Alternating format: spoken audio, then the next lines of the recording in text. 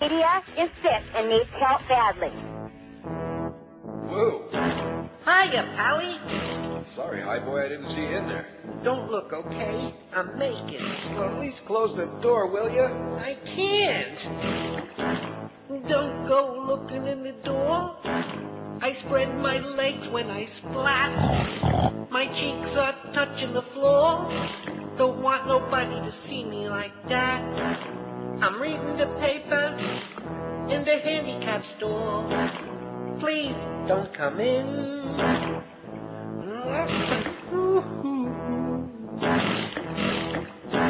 Beast and Geldy, Mark and Joe, Blue Hair Tommy, hiya Pally, and Gay Carlos, Hi. Reagan or Hayes, That's disgusting. Mad Dog Jim, Hiya. I can't close the door, 'cause I can't see.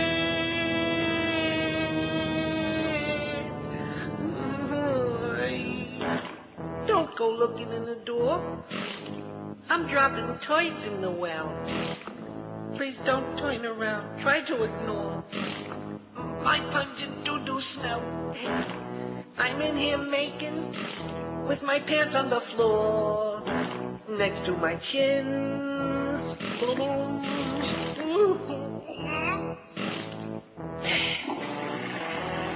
Finally done. Hey, the handball broke. The handball broke. I can't get up. It's not fair. It's not fair. Somebody's going to help me. It's not fair. Pally. See ya, Pally. 902 at 560 WQM on Happy Yom Kippur to you. Yeah, this is a day that everybody turns out to be Jewish. Isn't it amazing what a skeleton crew we got today? Uh-huh. Although George is back from being sick. Good yontif to you. Good Yontif to Unhappy Yom Kippur. Don't say Happy Yom Kippur sorry. because it's the Day of Atonement and we're supposed to be very solemn Have a today very serene and not morose. eat. We're not going to be Support. eating today, although I am going to have cheeseburgers for lunch after the show. In fact, maybe I was going to say maybe order Wayne Arnold, but on second thought, in your condition, No, please. Don't Well, tempt me Carlos- with that today. Carlos could eat it. In fact, I got a better idea. How about little old caboose? That'll cut all that stuff out of your system. That'll Please. turn you loose. Just the thought. By the way, Online Detective blows. Oh! Let me just tell you that right now. And I blame, you know who I blame? Not just my own stupidity, because I am stupid. But I blame the audience, and that's another reason we don't take calls anymore, because we get so much bad information. Many months ago, back in those horrible days we were taking calls on this show, we had a call one day, which I'm sure you remember, and a guy's going on about, oh, well, there's these online detective services, and you can find out people's social security number and their shoe size and their mortgage payment and their credit card numbers. And I was very skeptical at that time. I thought, that just can't be. So yesterday, I'm on there downloading some stories, and here come all these pop-up ads again. I don't want to get Carlos all bent out of shape, but his AdAware, you know, if you keep downloading AdAware, refreshing it like every 15 minutes, I guess it's okay. But the pop-up stuff just won't stop. In fact, when you install something like that AdAware, the pop-up ads go away for about a day, and then the next day they come back with a vengeance. Like I told you before. Like I told you before the show, it's like getting something really bad and taking one antibiotic and not finishing the rest of the prescription. Speaking of antibiotics, George is feeling better. No thanks to his doctor, who also sucks. Maybe your doctor's busy doing Online Detective. Maybe he's behind that scam, too. That would be a good excuse. Because from what you're telling me, his whole medical practice is a scam, so why the hell not? So anyway, to make a long story short, one of the pop-up ads yesterday, while I'm just downloading some of these stories, it pop, and we're going to find... And I thought to myself, well, I remember the guy calling in about that. I think I'm going to check this out and see if it's really true. Do they have my social security number and shoe size and my mortgage payment, all this other stuff? To make a long story short, 3 credit card numbers later, I mean, really, I'm a moron. Did I ever get the registration number? No. And I emailed him a couple of times, and, well, you didn't send me this. And a guy whose name is Jeff Van Dyne, who must be the whole operation, by the way, because I noticed in this one hostile, hysterical letter, which I'll get to in a second, that's the guy they name. And he emailed me back, well, we did this and we did that, and then I emailed again saying, hey, I still don't have no registration number. And so to make a long story short, I had to cancel 3 credit card numbers last night just to make sure that they don't wind up charging a whole bunch of crap on there, including their service, which is crap. Online Detective. Let me tell you right now, a little warning to all you people who like to potchkey around online. Everything sounds great, okay? When it sounds too good to be true, or it sounds really, if it's reputable like Amazon.com or eBay or something like that, and you know it's like a real legitimate thing, then that's a different story. But if it's one of these come-on deals, the odds are overwhelming that it's a crank. It's just a fraud. So there's a website, www.badbusinessbureau.com, about all the different rip-offs. And there are a whole bunch of these letters on there. Here's one that says, why online detectives should be arrested, rip-off. And there was another one, they all ought to be in jail. So if you want to go, snooping around into people's business, go get a pair of binoculars. But don't sign up for these online detective things, because at least this one is full of crap. Nice going there, Jeff Van Dyne, you piece of turd, you. In fact, the one guy says, I went into for a search of my brother who hasn't been heard from in 8 years. The only information they could provide was what to do if I was ever to move to Texas. They couldn't even locate me, and I have a listed phone number, owned my home for over 3 years, and they already had my address. And they still couldn't find me. How do you like that? Great. That's pretty good detective. Okay, our poll on Friday and over the weekend, we asked, who do you think is the most dangerous person in the world today? Who is the most dangerous? Be afraid. Be very afraid. Yasser Arafat is there at the bottom with 38. He and Sharon were like neck and neck, nose to nose. And boy, can't you see that nose to that nose? Arafat, 38. Ariel Sharon, 41. And then we started to move up into the real contenders. Right. They were also Rams. They were small potatoes. The Pope, 119. And Miguel says to me, how come you're putting the Pope on the list? Well, hey, we're still going through that with Miguel. I thought I talked to that boy.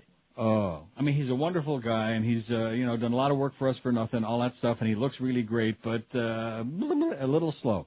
Anyway, the Pope 119, Osama Yamama bin Laden 161, and like I said Friday, I'm sure he would have had a lot more votes if we knew if he was dead or alive.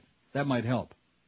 Because, if you're dead, you're not as dangerous as when you're alive. Well, I don't know. Except in South Florida, where the voters, in fact, the voters who are dead are more dangerous than the ones who are alive, because they're generally the ones who swing the election. Right. By the way, Janet, you still lose.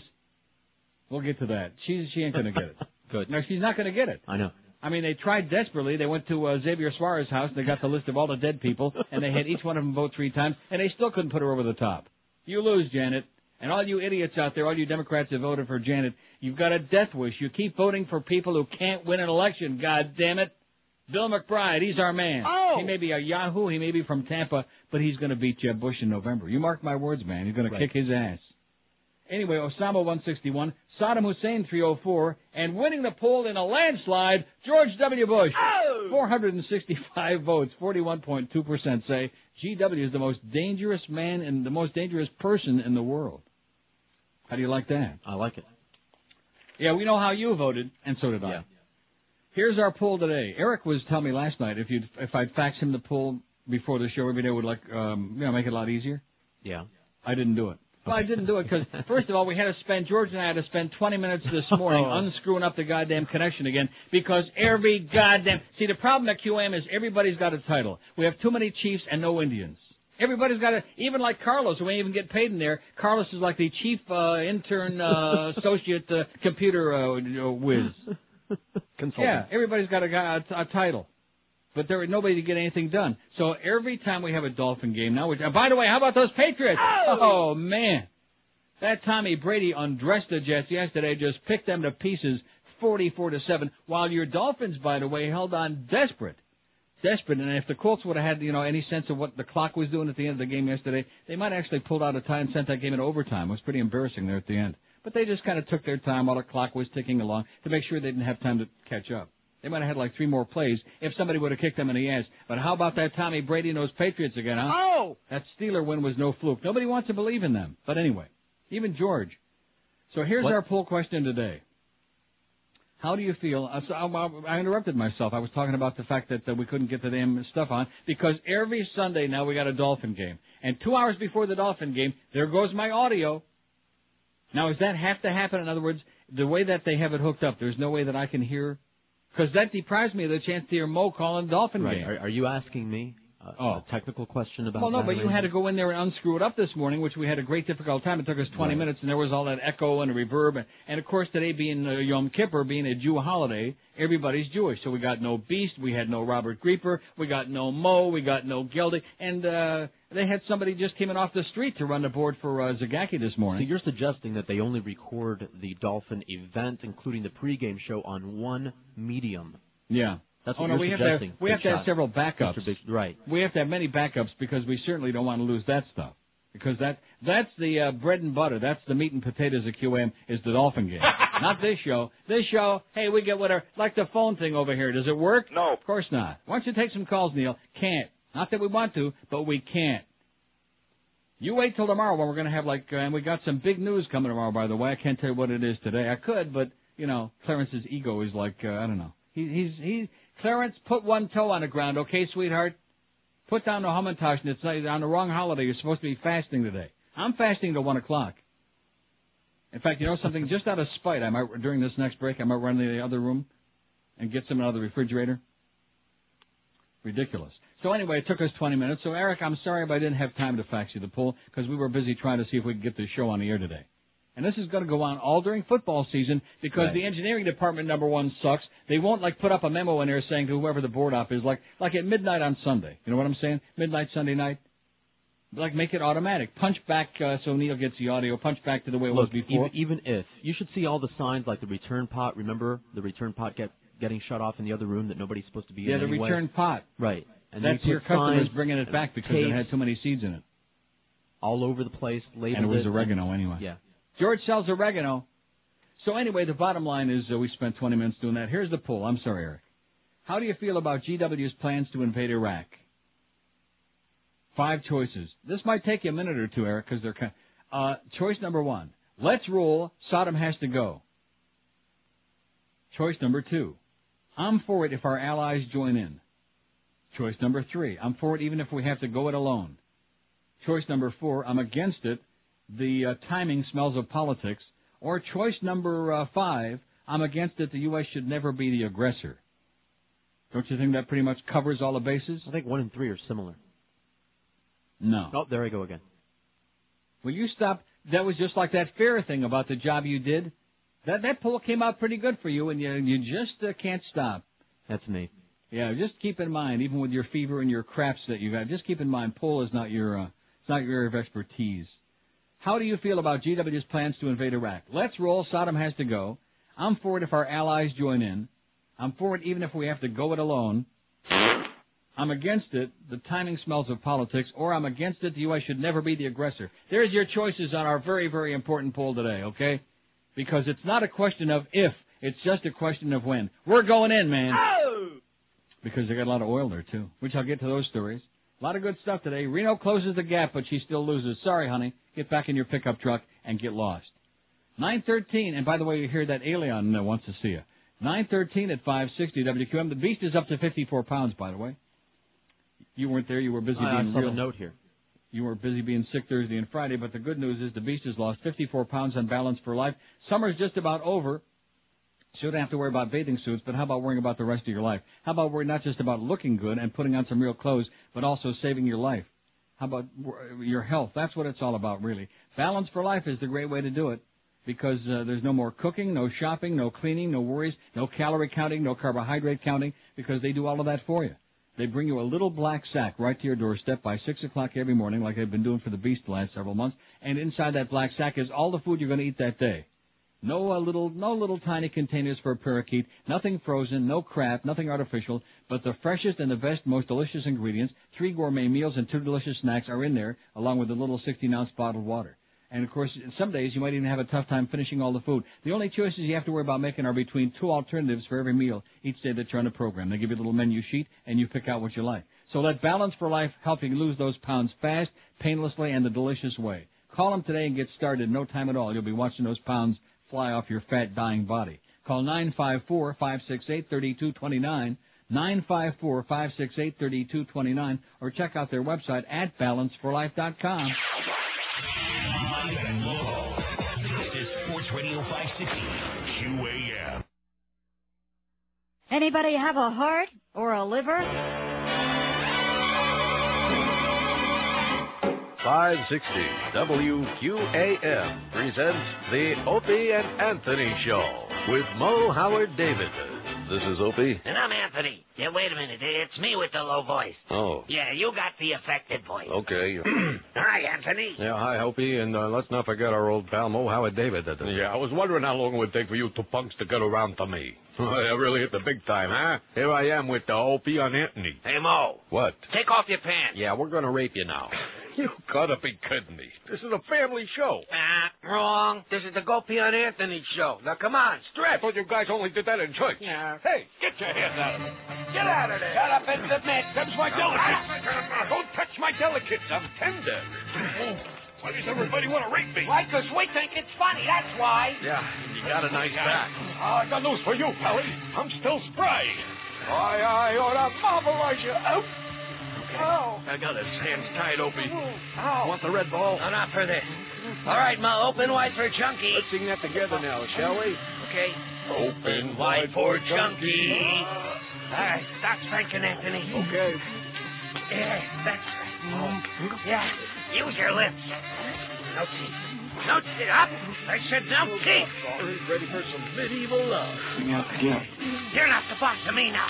Yeah, I really sound like that Mitsubishi guy now, don't I? For the gift. Well done. Take it away, Mo. What? You're just going to leave me here? We'll be right back on 560. I feel so used. 920 at 560 QAM. 7 votes. The poll is up. Let's roll. Sodom has to go. Rectum. Heads got 4. I'm against it. The timing smells of politics. 2. I'm against it. The U.S. should never be the aggressor. 1. 7 votes in the preliminary total. Maybe we should save those votes for Janet. What do you think? Reno closes gap to 56-85, but probably will fall short. Miami-Dade County continued finding votes yesterday, even as Broward's tally remains stable and Janet Reno's hopes of beating Bill McBride for the Democratic nomination for governor seem to fade. All right.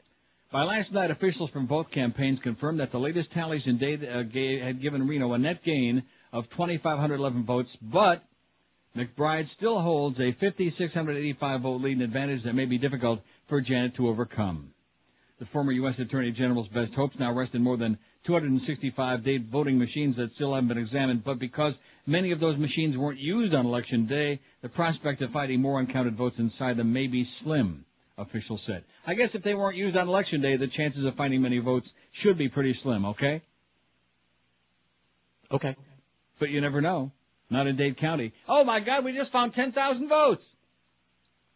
They don't expect there to be many more, Dade Mayor Alex Pinga-Pequena said late yesterday. Reno said she won't contest the election no matter how close the vote when counties send their final numbers to the state tomorrow, and results are to be certified this Wednesday, and then we can get on with it, okay? Oh! Finally, thank God. As they continue making every kind of caustic comment about Florida, and deservedly so, on every goddamn show, even the animals, even on those goddamn animal channels on the digital cable. They're making sniggering comments about the damn state of Florida. So anyway, getting back to my book, which you missed the good stuff on Thursday and Friday. Yeah. The book Forbidden Truth by Jean-Charles Brissard and Guillaume Desquet. I'm going to read just a few more pages today, which I read the foreword and the introduction. I'm not going to read the whole book on the air. Don't get panicky, although it probably would be a good idea. Probably get Tom Jicka upset. By the way, Tom, great articles over the weekend. Tom's got 15 articles a day now to make up for the fact that I ripped him. And they also took that cooking thing out of there again. Attaboy, Tommy. He's got 30 articles a day now he's writing to make up for lost time after I fingered him for the fact he doesn't write anything. And all they had in there is the Sunday Q&As and the cooking schedules. That's pretty heavy duty, baby. After the 1979 hostage crisis at the American Embassy in Tehran, the State Department's most important objective in the region was to support the pro-Western monarchies and weaken the Islamic Republic of Iran. From then on, American security analysts wanted to contain the Shiite sphere of influence in that region. Supporting radical Sunnites like the Taliban was an excellent way of accomplishing that. Other more economic reasons drove them to such a position. Starting in 1991, various American oil companies, including Chevron, became heavily involved in Kazakhstan, Turkmenistan, and Kyrgyzstan. As it happened, Russia refused to allow them to use its pipelines to transport those energy resources to oil terminals. By 1994, all of the elements were in place to transform the Taliban into the peacemakers everybody had been waiting for. One man would meet these expectations and was instrumental in soliciting outside help to bring the Taliban to power. Naturally, it was an oil man. But Carlos Bulgaroni is not Saudi Arabian or Pakistani or American. He's Argentinian. He's the president of Bridas, the fourth largest energy group in Latin America, based in Buenos Aires and founded after WW2. In the 1970s, Bridas became a world player. With India and Pakistan on the brink of war in 91 and 92, Bridas executives recognized the necessity of forging partnerships with new executives in the former Soviet republics, especially in Turkmenistan. From their offices in Islamabad, they envisioned a stable Afghanistan run by leaders who were willing to cooperate with them so they could build oil and gas pipelines connecting Turkmenistan to Pakistan.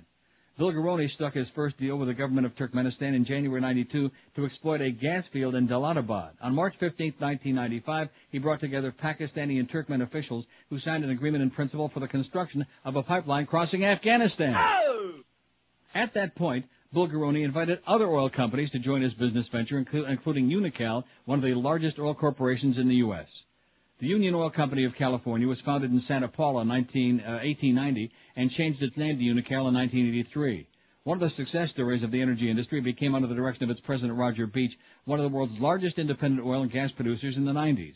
A savvy businessman, Beach immediately recognized the potential of Carlos Bulgaroni's offer, so much that he decided he could do without Bridas services and invest in the region without their help. To improve his bargaining position and get financial backing, he enlisted the help of another group, the Saudi company Delta Oil. On October 21, 1995, executives from Unocal and Delta Oil signed an agreement with the president of Turkmenistan based on gas exports evaluated at $8 billion, which included a plan for the construction of gas pipeline that would cross Afghanistan. The cost of the undertaking was estimated at $3 billion. At that point, support for the Taliban was not only geostrategically important, but it was an economic priority. Meanwhile, the Saudi Secret Services of GID, led by Prince Turki al-Faisal, decided to give massive financial support to the Taliban, most important providing them with communications networks, but also with dozens of Japanese-manufactured black pickup trucks with tinted windows. Saudi Arabia withdrew support for the ethnic Uzbek and Tajik factions, who quickly found themselves without means and lost ground. With unanimous support, the fundamentalists stormed Kabul and took power on September 27, 1996, much to the general satisfaction of those around. If this leads to peace, stability, and international recognition, then this is a positive development, said a delighted Chris Taggart, a Unocal vice president. The months between Unocal and Delta's deal with Turkmenistan and the Taliban's takeover of Kabul saw an unusual amount of interest from the U.S., which had left the region for dead after the Soviet withdrawal in '89. They were represented by the likes of Robin Raphael, then U.S. Assistant Secretary of State responsible for South Asia, and U.S. Republican Senator Hank Brown, a supporter of the Unocal pipeline project, as well as a recipient of campaign donations from it, a longtime friend of Pakistani interest on the Senate floor, and a member of the influential Senate Subcommittee on Foreign Relations. Both justified their interest by expressing their fears of regional instability and humanitarian disaster. And we sure know that there was nobody more humanitarian than the Taliban. Brown toured Afghanistan's rival stronghold, spoke with all warring sides, and invited them to attend a conference in Washington later that year. At the conference, which Unocal helped to fund, he said, the purpose is to seek advice about how to rebuild U.S. interest in Afghanistan and help the Afghanis develop their own peace initiative. Raphael expressed similar sentiments when she visited Afghanistan a few months before the Taliban seized power in April of '96. We continue to be concerned about the humanitarian situation here, and especially concerned about the political instability and potential for its spreading in the region. Another comment of hers, however, suggests that the U.S. renewed interest wasn't entirely humanitarian. We're also concerned that economic opportunities here will be missed if political stability can't be restored. Perhaps what she had in mind was that Marty Miller, vice president of Unocal, told the Washington Post when he revealed that his firm had plans to build 2 mammoth pipelines across Afghanistan to carry oil and gas from Turkmenistan to Pakistan, but all potential sources of financing have consistently advised us there will have to be a single entity governing Afghanistan that has international recognition before they'll invest any money. While the U.S. may have positioned itself as an independent mediator, the Kobani government, then besieged by the Taliban, accused the U.S. of ignoring Pakistan's support for the Taliban. What is important is that the U.S., despite the fact they knew Pakistan was arming and supplying the Taliban, remained silent on the issue, Kobani said.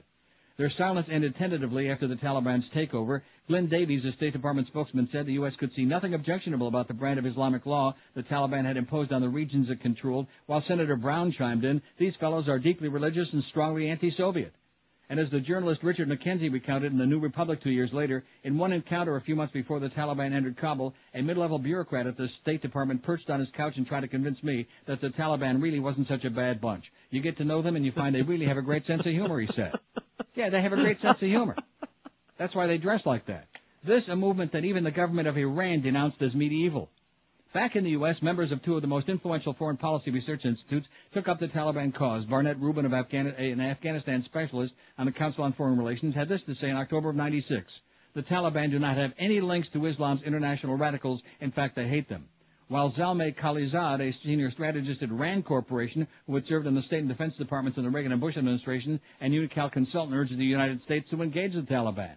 Based on recent conversations with Afghans, including the various Taliban factions and Pakistanis, I'm confident that they would welcome an American re-engagement. The Taliban does not practice the anti-U.S. style of fundamentalism practiced by Iran. It's closer to the Saudi model. The group upholds a mix of traditional Pashtun values and an orthodox interpretation of Islam. How eloquent. Only a month after taking power, the Taliban were already talking about the Islamic Emirate of Afghanistan and how they owe their spectacular ascent to the Saudi fundamentalist dictatorship that supported them financially, and especially the religious leaders of that country who espoused an ultra-Orthodox and reactionary brand of Islam. Mohammed Omar proclaimed himself spiritual leader and assumed the title of mullah. Then the Taliban summarily executed the former pro-communist president who had taken refuge at the UN premises in Kabul. Well, there's a couple more paragraphs, but I better do the break or we're going to get way into behind, you know what? Yes.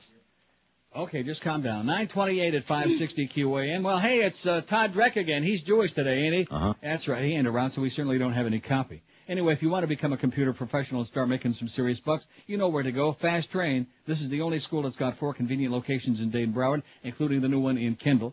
They've got certified Microsoft instructors waiting for you, convenient day, evening, and weekend classes whenever it fits into your schedule. And they've got a full-time job placement department with over 30 years' experience getting you placed in a job where you can make some serious bucks. And they can get you completed with that program and certified in just 4 short months. So if you're tired of your dead-end job, if you're tired of working for a bunch of assholes, here's the deal. Pick up that phone and call Fast Train today at 1-866-FAST-TRAIN. The call is toll-free. Ask away. They'll be happy to answer all your questions. No obligation. 1-866-FAST-TRAIN, or check them out on the web at fasttrain.com. And when you call, be sure and tell them Todd Dreck told you to call. Live and local. We're Sports Radio 560 QAM. They pour 'em. Killed my dad with a ball bat. Crushed his skull like an egg. I used some lumber from Louisville. Just 12 years old, but I know how to kill, so my sugar daddy's a sick. He treats me like he's a priest. When I beat Dad face with the bat, he looked like Diane Weed. 934 at 560 WQM. Happy Monday to you on Happy Yom Kippur. Now, there's like 2 paragraphs left to Chapter 3 here. Can I do it now? Okay. Do you find this pretty interesting I'm stuff? riveted. At the end of the terrible Afghan winter in '97, the Taliban's call seemed to be heard, with the religious militias controlling almost 90% of Afghanistan. Oil experts and diplomats posing as businessmen were already on site. The pipeline project was on the way to realization.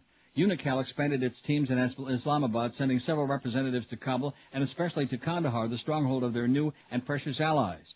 The oil company didn't skimp on expenses in any area. It offered $900,000 to the Center for Afghani Studies at the University of Nebraska, which spent the money funding various education infrastructure projects in Kandahar. Eminent figures joined the charitable enthusiasm. Among them was Gerald Boardman, the former director of the Peshawar office of USAID, U.S. Agency for International Development, who opened a school to train some 400 Afghan teachers, electricians, carpenters, and pipe fitters to help Unical lead the pipeline. Robert Oakley, former U.S. ambassador to Pakistan, was hired to oversee the diplomatic division of this Afghan gold mine. He set up shop in Islamabad in the offices of CENTGAS, a local consortium created by Unical. On the Saudi side, in addition to Delta Oil, all of the princely families wanted to profit from the new Taliban leadership, which was bringing order to the region. As for Bridas, after Unical's betrayal, the Argentinian company was eager to find new partners. It approached Ning Harco, a Saudi company with close ties to Turki Al-Faisal, Director of Intelligence for the GID. That's the end of Chapter 3 in that book, Forbidden Truth. You really ought to go out and buy it. It's paperback, and it'll give you really, it's for the people that want to really understand what's going on in the world. It all comes back to 2 things, money and oil, oil and money. That's what it's all about.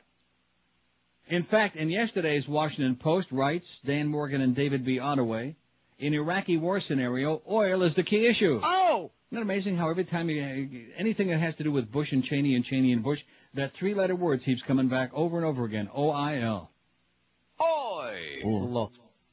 A U.S.-led ouster of Iraqi President Saddam Hussein could open a bonanza for American oil companies long banished from Iraq, scuttling oil deals between Baghdad and Russia, France, and other countries, and reshuffling world petroleum markets, according to industry officials and leaders of the Iraqi opposition. Although senior Bush administration officials say they haven't begun to focus on the issues involving oil in Iraq, American and foreign oil companies have already begun maneuvering for a stake in the country's huge proven reserves of 112 billion barrels of crude oil, the largest in the world outside Saudi Arabia. The importance of Iraq's oil has made it potentially one of the administration's biggest bargaining chips in negotiations to win backing from the UN Security Council and Western allies for President Bush's call for tough international action against Hussein. All 5 permanent members of the Security Council, the U.S., Britain, France, Russia, and China, have international oil companies with major stakes in a change of leadership in Baghdad. It's pretty straightforward, said former CIA Director R. James Woolsey, who's been one of the leading advocates of forcing Hussein from power. France and Russia have oil companies and interest in Iraq. They should be told that if they are of assistance in moving Iraq toward decent government, we'll do the best we can to ensure that the new government and American companies work closely with them. But he added, if they throw in their lot with Saddam, it'll be difficult to the point of impossible to persuade the new Iraqi government to work with them. Indeed, the mere prospect of a new Iraqi government has fanned concerns by non-American oil companies that they'll be excluded by the U.S., which will almost certainly be the dominant foreign power in Iraq in the aftermath of Hussein's fall. Representatives of many foreign oil concerns have been meeting with leaders of the Iraqi opposition to make their case for a future stake and to sound them out about their intentions. Since the Persian Gulf War in 1991, companies from more than a dozen nations, including France, Russia, China, India, Italy, Vietnam, and Algeria, have either reached or sought to reach agreements in principle to develop Iraqi oil fields, refurbish existing facilities, or explore undeveloped tracts. Most of the deals are on hold until the lifting of UN sanctions. But Iraqi opposition officials made clear in interviews last week that they will not be bound by any of the deals. We'll review all of these agreements definitely, said Faisal Karagoli, a petroleum engineer who directs the London office of the Iraqi National Congress, an umbrella organization of opposition groups that's backed by the U.S. Our oil policy should be decided by a government in Iraq elected by the people. Right. Ahmed Chalabi, the INC leader, went even further, saying he favored the creation of a U.S.-led consortium to develop Iraq's oil fields, which have deteriorated under more than a decade of sanctions. American companies will have a big shot at Iraqi oil, Chalabi said. The INC, however, said it's not taken a formal position on the structure of Iraq's oil industry in the event of a change of leadership. While the Bush administration's campaign against Hussein is presenting vast possibilities for multinational oil giants, it poses major risks and uncertainties for the global oil market, according to industry analysts. Access to Iraqi oil and profits will depend on the nature and intentions of a new government. Whether Iraq remains a member of the Organization of Petroleum Exporting Countries, for example, or seeks an independent rule free of OPEC's cartel quotas, will have an impact on oil prices and the flow of investments to competitors such as Russia, Venezuela, and Angola. While Russian oil companies such as Lukoil have a major financial interest in developing Iraqi fields, the low prices that could result from a flood of Iraqi oil into world markets could set back Russian government efforts to attract foreign investment in its untapped domestic fields. That's because low world oil prices could make costly ventures to unlock Siberia's oil treasures far less appealing. Bush and Cheney have worked in the oil business and have long-standing ties to the industry, but despite the buzz about the future of Iraqi oil among oil companies, the administration, preoccupied with military planning and making the case about Hussein's potential threat, has yet to take up the issue in a substantive way, according to U.S. officials. The Future of Iraq Group, a task force set up at the State Department, does not have oil on its list of issues, a department spokesman said last week. An official with the National Security Council declined to say whether oil had been discussed during consultations on Iraq that Bush has had over the past several weeks with Russian President Putin and Western leaders. On Friday, a State Department delegation concluded a 3-day visit to Moscow in connection with Iraq. In early October, U.S. and Russian officials are to hold an energy summit in Houston, at which more than 100 Russian and American energy companies are expected.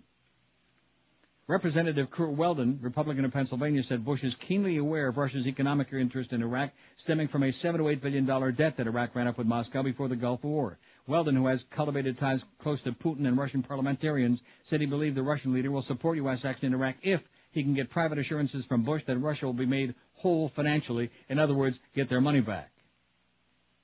Officials of several major firms said they were taking care to avoid playing any role in the debate in Washington over how to proceed on Iraq. There's no real upside for American oil companies to take a very aggressive stance at this stage. There will be plenty of time in the future, said James Lucier, an oil analyst with Prudential Securities. But with the end of sanctions that likely would come with Hussein's ouster, companies such as ExxonMobil and Chevron Texaco would almost assuredly play a role, industry officials said. There's not an oil company out there that wouldn't be interested in Iraq, one analyst said. And you do understand, it's just a coincidence? Yes, of course. Good. 73 votes on our poll. How do you feel about GW's plans to invade Iraq? I'm against it. The timing smells of politics. 30. Let's roll. Saddam has to go. 25. Oh! I'm for it if our allies join in. 8. I'm for it even if we have to go it alone. 5. I'm against it. The U.S. should never be the aggressor. Say 5. Live and local. This is Sports Radio 560. QAM. state-of-the-art sports book, you can wager on every Major League Baseball game and even the winner of next year's Super Bowl. The Royal Oasis Casino has all the Las Vegas action you want with blackjack, craps, roulette, and slots. And for you golfers, don't forget your clubs. The Royal Oasis Resort and Casino has incredible, challenging courses waiting for you. Go for the day, the night, or stay the weekend. Call 1-800-432-2294 for reservations for the best deal and best time in the Bahamas. That's 1-800-432-2294 for reservations at the Royal Oasis Resort and Casino. The Miami Dolphins take on the New York Jets Sunday. Fiedler rolls to the right, looking end zone, throws short, complete, touchdown! Touchdown, Randy McMichael! Coverage gets underway at 9 a.m. with Goldie and Countdown to Kickoff. Howard David and Jim Mandich have the play-by-play beginning at 1 here on Sports Radio 560 QAM. Only $50. This fall, television changes forever. His Tell It Like It Is style has already impacted millions of Americans. His appearances on Oprah have propelled him into the national limelight. Get ready for Dr. Phil. Well, Phil, we've been married 20 years. Don't cry. I'm not crying. Look at me when you talk. I'm looking right at you. See, your problem is you're stupid. No, you see, me and my husband... You got a big butt, too, and you're stupid. What? Why are you crying? You see, I don't have any sympathy for you. But you see, me and my husband... You're an idiot. We haven't had sex in like 10 years. Well, I wouldn't have sex with you either. Look at the can on you. Dr. Phil. You know, the problem seems to be I come home, I want to watch TV. Don't tell me about you. Tell me about her. Well, I'm not trying to tell you. She comes into the room. Don't tell me what she does. Tell me what you do. I sit in the chair, and I have the TV on. No, and you're too busy watching TV is your deal. That's what men want to do. We just want to watch TV. You can't do it. Well, I want to do it. And you can't do it. See, your problem is you're dumb. You're a dumb, watching TV idiot. Excuse me? I said you're a dumb. Don't eyeball me like that. I'm trying to help you. You're on my show. You don't have your own show, do you? You know, you need some of this. Oh, how about this? Oh, idiot. Oh, Dr. Phil. See, Dr. Phil, he just doesn't... Now, why are you talking so quiet? You see, already I can tell that you're a pushover. But he just doesn't... Don't tell me what he does. But I just don't understand How about some of this for you, too? Some of this. Dr. Phil, this fall. Here you go, Mr. Announcer Boy. There's some love for you, too. Okay, so today's the big day. Oh! I know you're excited about that. Oh, yeah. In fact, I got my recorder. It's a damn good thing. I don't know how that came up. I was playing a little bit of that for you because you were out last week when I played it. Mm-hmm. And I said, oh, my God, Guiding Lights on at 10 o'clock this morning on CBS. And I ran in the other room. I put on CBS, and I started my VCR rolling. How do you like that? So I can watch a commercial-free, like between 1 and 2, while I'm having a couple of cheeseburgers today in honor of Yom Kippur. And then from 3 to 5, you can turn your TV off or find anything else. Because Dr. Phil, back-to-back with that fat, disgusting bitch with his partner in crime between 3 and 5. Oprah. We'll give you a bad indigestion. Give you a really bad. So Friday, Cliff Gorman croaked. You know who Cliff Gorman was? No. Neither did I. Because we were talking about how, famous people generally die in threes, and Johnny Unitas and Kim Hunter, the actress who was blackballed, they died. And then Miguel blurts out, Cliff Gorman. I'm in the middle of some story I'm doing here. Cliff Gorman. What? Who? Cliff Gorman. Kim Hunter died? She's dead. Oh, man. Exactly. That was my feeling. Johnny Unitas and Kim Hunter, two very famous people. She was a good actress, but she got blackballed because she was a liberal Democrat. And, of course, back in the early 50s, it was the McCarthy era, commie, pinko. Well, exactly, communist, the early 50s, just like, the old Cubans are living right now, 50, 60 years ago. So, anyway, they died, and he's trying to say Cliff Gorman in the same category. I said, nobody knows who that is, including me. So I do a search on the Internet here, and I find out one of the movies he was in was Hoffa. Okay. Did you see Hoffa? No. You didn't see it? No. And so once again, my psychic powers were going to work again, or it was just a coincidence, which is more likely. Guess what movie was on one of my movie channels over the weekend? Hoffa? Yeah. And I'm sitting here Friday thinking, well, who the hell was in that movie? It was very well done. And it was Jack Nicholson who played Hoffa, looking, well, how do you know right if you didn't see it? I saw the previews. And he didn't look anything like Jack Nicholson. It was the only movie he was ever in that I can think of where he played a totally different role, and the makeup was incredible, and he looked a little bit like Hoffa. But certainly nothing like Jack Nicholson. It was Danny the haircut. DeVito was in there. Danny DeVito. Right. It was good. I watched it again over the weekend. Good movie. So I just mentioned that, and Cliff Gorman is still dead, and we still don't know who he was. Okay, just real quickly, because you were out for 2 days sick, and anybody else who missed when I was reading this forward from this book, Forbidden Truth, just one or two sentences. First, it's talking about the Bush's close advisors.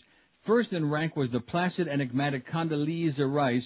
Even glossy celebrity magazines are interested in her, listing the same pedigree each time. Professor at Stanford, Soviet specialist, and former Security Council under Bush Sr. in charge of Soviet affairs. Meanwhile, from 1991 to 2000, Rice was a director of the Chevron Group, one of the leading oil companies in the world, in which he notably dealt with questions related to developments in Kazakhstan. I just read that again. I don't know what inspired me to do it, just in case you missed it the first time. Okay? Okay. Just a coincidence, don't you think? Yeah, of course. You're trying to make something of that? So these three clowns, who of course are now making the rounds, they were on with Aaron Brown. You notice how they... and I wanted to fall to the ground. Man. They were on again Friday night, and they're going to be on with King tonight, of course, who's going to lick their ass. All three of them, including the one with that schmata on his head, these three punks. And it's very obvious as you try. Of course, it's he said, she said. I say we give the Congressional Medal of Honor to Eunice Stone, just like I said on Friday, while we're sitting here, the whole South Florida area, once again in a state of terror, peeing in our pants, and the media doing their usual terrible job. And now these three guys, and then they got a press conference with their relatives. Oh, we think this is terrible, and our sons are being, and our brothers are being held, and yada, yada, and they never stole a freight train. They didn't do nothing. Well, maybe if they wouldn't open up his stupid mouth and made those comments, which, of course, now they deny, because they know that if it's proven that it was fraud, that they were going to wind up in big, big fat trouble. So now it's, just their word against hers. 3 against 1. Mm-hmm. Follow what I'm saying? So what chance has poor Eunice Stone got, who, like I said, even though she's kind of a Yahoo broad from Georgia, deserves it? Because she was doing what they keep telling us to do. Be on the alert. We got a freaking orange alert. Open your ears, open your eyes, open your... rectum. And find out what's going on around you. And that's what she was trying to do. Right, and listen in on conversations if anybody's wearing a doily on their head. Right. That's right. And maybe she was a little bit of a yenta, which is what Miguel suggested, which he's probably right. But nevertheless... Suppose they would have had La Bamba in that car, or a bunch of botulism, or whatever they would have had. And now they're whining, oh, well, now we can't go to school at that school. Good.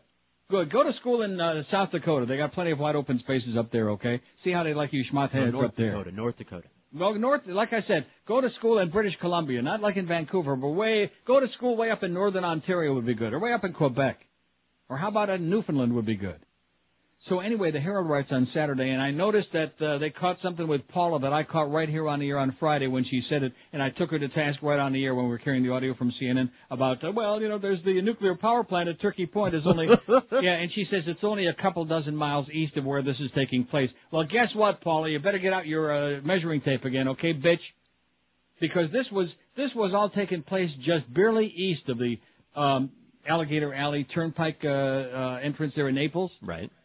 And to say it's only a couple dozen miles, and what is that, as the crow flies? It's 100 freaking miles across, okay, just, stupid bitch. So anyway, it says in the Herald, and if it's in the Herald, it could be right. It seems like everyone connected the dots here, WSVN Fox 7 anchor Christine Cruz said during the 6th hour of the marathon coverage of Friday's bomb scare on Alligator Alley. It seems like everyone did what they were supposed to be doing. Like a lot of what was said during the coverage, that was about half right. Television reporters were certainly connecting dots, lots of dots, some of them seemingly from another planet. But if journalism is about facts and not hype, then they definitely weren't doing what they were supposed to do. Friday's coverage was the source of a staggering amount of misinformation among the inaccurate reports. Several stations reported that a woman in Georgia told police 3 Middle Easterners were coming to Miami to blow something up. That's not what she said. Several also said cops spotted the men after they roared past a toll booth on I-75. One car rolled by at a normal rate of speed. The other stopped and paid the tolls for both cars. $1.50 each, by the way, $3. The cops used explosives to detonate a suspicious knapsack found in one car. They didn't. Channel 7 reported that explosive triggers were found in one of the cars. There were no triggers or anything else to do with explosives. Channel 7 also reported that cops were searching for a third car. They weren't. It was a wretched performance. Worse yet, a wretched performance that dragged on for 8 hours, terrorizing South Florida and smearing the daylights out of the 3 medical students who can be counted on to contribute heavily to the next edition of the travel guide of what sucks about South Florida. Like I said, though, they should have kept their mouths shut. This is what's wrong with local news, said Bill Pahovy, news director at Channel 10, one of the 2 stations that kept their perspective on the story and stuck with regular programming. WLTV, Univision 23 was the other. This is why viewers get disgusted with local news, he said. My only quibble with Pahovia is the word local. The worst parody of Journalism Friday was actually on CNN, where the high-paid, low-rated anchor Paul Azan speculated, without a jot or tittle of evidence, that the three men were coming to Florida to blow up the Turkey Point nuclear reactor. Now you know why CNN promotes her sex appeal rather than her news judgment. Local stations at least had the excuse that when you go live for 6 to 8 hours, you got to fill out the airtime with something, especially when the pictures are dull shots of cops standing around empty automobiles. At best, that stuff will get on the air without being as thoroughly checked as it should be. Hey, at worst, don't forget the robot. The robot. That was the only interesting part, was that little the bomb-sniffing robot. Right. Anyway, it says, at best, that means stuff will get on the air without being as thoroughly checked as it should be. At worst, it means you telecast the votes into rampant speculation and hype. We had plenty of both on Friday. The most egregious offender was, as you'd expect, WSVN 7, where it sounded like the staff had to hold anchors Christine Cruz and Tom Haynes back from storming out of the causeway and personally administering lethal injections to the 3 detained men they'd already tried and convicted. Over and over, the cops and public officials interviewed by the station's reporters cautioned that there was no physical evidence against the men, WSVN's false report of explosive triggers notwithstanding. They hadn't been arrested, and they weren't even being called suspects yet. Over and over, Cruz and Haynes ignored them. The story started as sinister plot, Cruz warned darkly. Now it's become attack on Miami. Haynes wondered whether these guys, apparently on their way to Miami to do some harm to the city of Miami, were tied to Al-Qaeda. This looks like some loosely pulled-together plot, he added. Later he called them 3 men apparently on their way to Miami with some ill intentions. Sometimes I seriously wondered if Haynes was listening to his own station. At one point, WSVN aired an interview with the Georgia woman who reported the 3 men to police. She described overhearing one man ask, "Do you think we have enough to bring it down?" And another answering, "If we don't have enough, I have contacts. We can get enough to bring it down." Seconds after the interview ended, Haynes summarized like this: 3 men talking about driving down to Miami and using some sort of explosive device to blow it up. How he read that into those 2 simple sentences, I'll never know, though I'll bet Paul Azan can tell us. What a great article. It doesn't have any credit on here who wrote this, but in Saturday's Herald. Nice going. Oh! Score 1 for the Herald, and it's about time. Live and local. This is Sports Radio 560. QAM. Talk dirty to me. New from Purple Plastics, it's the talking inflatable Barney. Just put the batteries in and inflate. Okay, kids. Now go get Mommy and tell her to grab the inflation tube between my legs and blow. Oh, yeah. Oh, yeah. Oh, that's it, Mommy. Oh, yeah. That's it, Mommy. Oh, well, Mommy, guess we'll have to start all over again. Talking inflatable Barney, available now. Okay, I'm just looking at this Bill O'Reilly thing that you just faxed me. Yeah. Fox's O'Reilly in fight with conservatives. There's nothing unusual about pugnacious talk show host Bill O'Reilly being in a fight. The real surprise this time is who he's fighting. In the past 2 weeks, O'Reilly's come under attack from the right, from the same ideologues who have helped make Fox News Channel personality one of the most popular figures on cable TV, the same fascists. The same mindless idiots. Oh, and by the way, now wait a minute. Wait a minute. Are you telling me that the guiding light is not on now? Oh, no. You have to be kidding me. Where the hell is my guiding light? So, in other words, the local Buffalo affiliate here is not carrying guiding light this morning? Ready, go. I got some stupid quiz show on now. Oh, no. And I got the tape running in the other room to tape this idiotic quiz show. Well, that's the way it goes. We'll find out about this. In fact, I may have to, because you don't know what I was thinking. You know how Hank cheats every day and does that, especially the 5 to 6 hours, either the Coach Wannstedt show or it's Beano Cook or some other, today it's Nat Moore with Hank, 5 to 6, which is great. You know, it's just another way of having an easy hour. I was thinking we could put the audio from Guiding Light on between 10 and 11 every morning. Wouldn't that be great? If we could time the commercial breaks together, sure. Sure, no problem. Earlier this month on the O'Reilly Factor, we had a riveting conversation with Bible-toting Stephen Bennett, a Connecticut minister who speaks out against the adoption of children by gays and lesbians. After O'Reilly called Bennett a religious fanatic, 2 conservative groups, Concerned Women for America and the American Family Association, urged its members to protest. Nice going, Bill. Always like that Bill O'Reilly, you know it? Even though he's full of crap. I got 100 emails telling me I'm going to hell, O'Reilly said. That's a little personal. You know what this boils down to again? What's that? It's what he's all about, you know, just a lot of publicity and a lot of, you know, keep stirring the pot. Doesn't make, because he really isn't an ideologue. He's just, you know, all about himself. He's an egotist. And it's obviously working pretty well. 118 votes on a poll. How do you feel about GW's plans to invade Iraq? I'm against it. The timing smells of politics. 47. Let's roll. Saddam has to go. 38. I'm for it if our allies join in 13. I'm against it. The U.S. should never be the aggressor 13. I'm for it even if we have to go it alone 7. That's at 118. So let's see, against it 60, and in favor at least one level around 58. Almost dead even. Almost a standoff divided right down the middle. And you got to give him credit, though. He's done a magnificent job, especially with that mindless speech. See, the only thing he did to the UN is he bullied them. He basically said, you're a bunch of paper tiger assholes. You got all these resolutions you never enforce. Are you really going to do something for once, or are you just going to sit down and be a bunch of pussies? And, of course, they got very upset about that. Oh, well, you can't say that, even though, of course, everybody knows it's true. So he did a good job of doing that. He did no job of laying out any new evidence against Saddam, because we don't have any.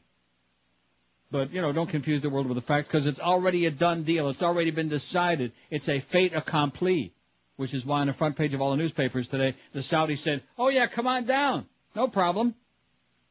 Aren't these the same Saudis who were giving us a bunch of crap about using our base in Riyadh against Afghanistan? Aren't those the same Saudis? Right. Yeah. Oh, no problem now. Yeah, but this is against Saddam. That's right. And number one, they're scared crapless of Saddam going after them. And number two, they want their peace. They want their piece of the action, baby. Just like that business about Poontang and Georgia. Oh, yeah, well, if you let us invade Georgia and assure us that we're going to get our piece of the action with the oil in Iraq, then no problem at all. They're singing a different tune now. And lo and behold, on Friday afternoon, we get a story. Oh, yeah, Poontang warns he's ready to invade Georgia.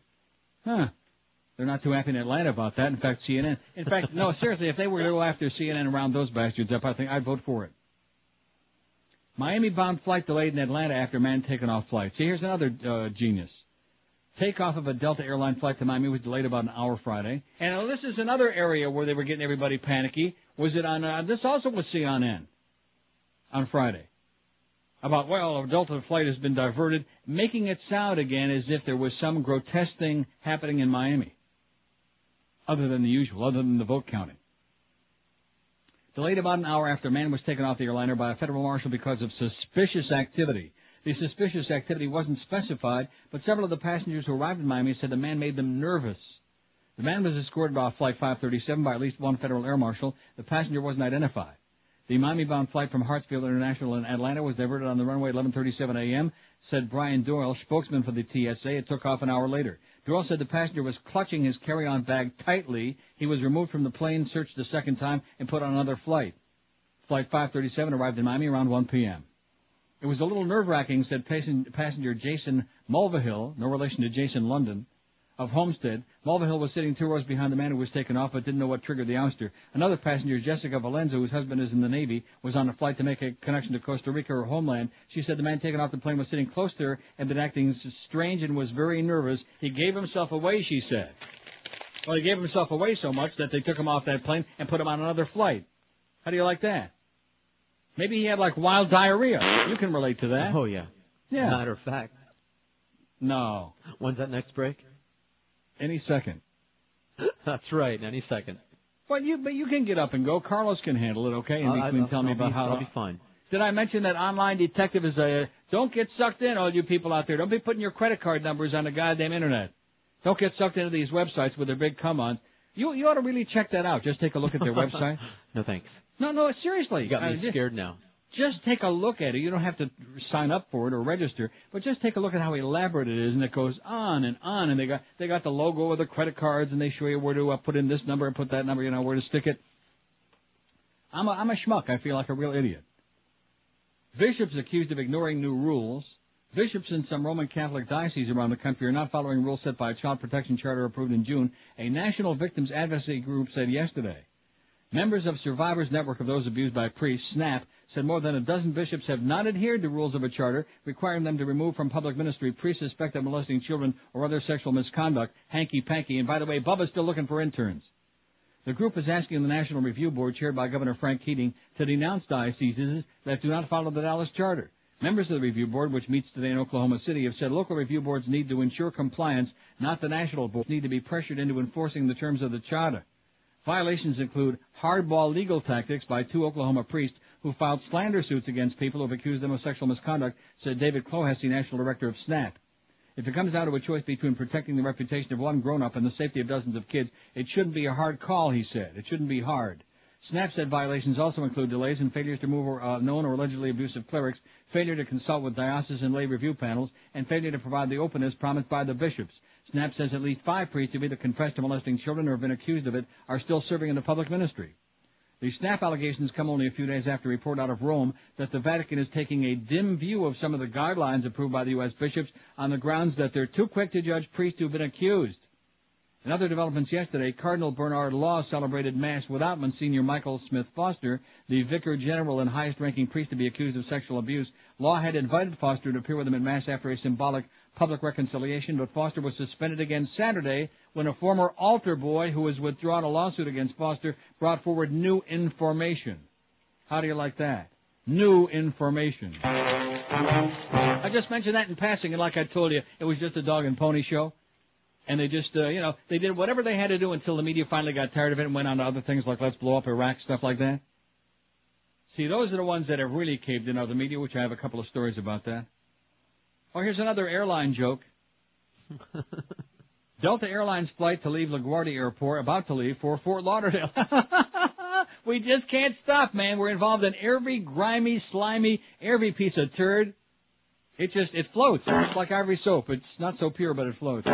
A Delta Airlines flight about to leave LaGuardia for Fort Lauderdale Saturday afternoon returned to the gate after a passenger told a flight attendant he'd brought a bomb on board, police said. Another genius. Another rocket scientist. Passengers, in fact, let's get him down here and have him count votes. Passengers were taken off the plane and the man was arrested, said Port Authority Police Sergeant John O'Donnell, no relation to Bill O'Donnell. A search of the man's luggage and plane with at least one bomb-sniffing dog turned up no explosives, O'Donnell said. Flight 1503 was scheduled to leave 3:30 Saturday. When a flight attendant asked the male passenger to take off some electronic equipment he was using, the man then said, "There's a bomb in my bag in the overhead compartment," O'Donnell said. Port Authority police didn't release his name. Fellow passenger Carla Guadamuz told CNN the man may have been joking about having a bomb. She said she witnessed the arrest, heard him say about the bomb comment, "I guess I shouldn't have said that." Oh, no Schmidt, man.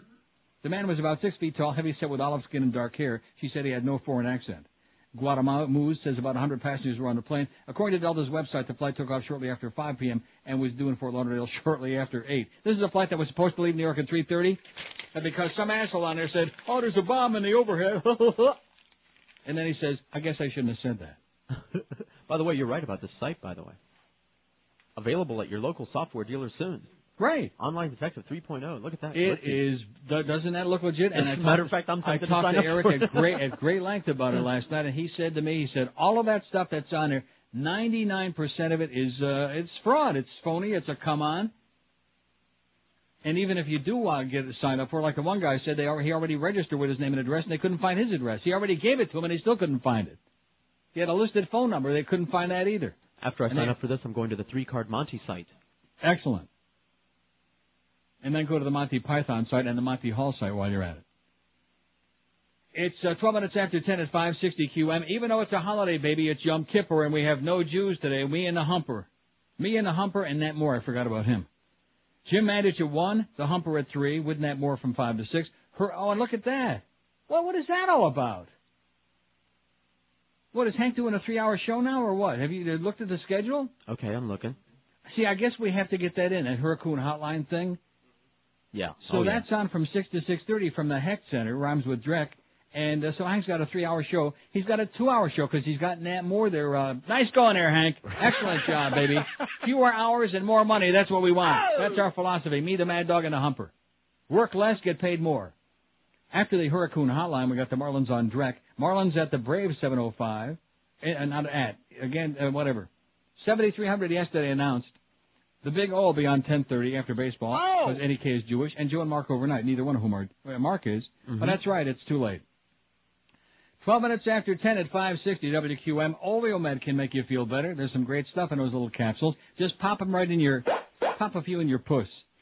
Oleomed is a soft gel capsule loaded with pharmaceutical-grade olive oil. It's got full potency, by the way, unlike when you open a bottle of olive oil and it starts to oxidize, no matter how expensive it was, extra virgin, etc.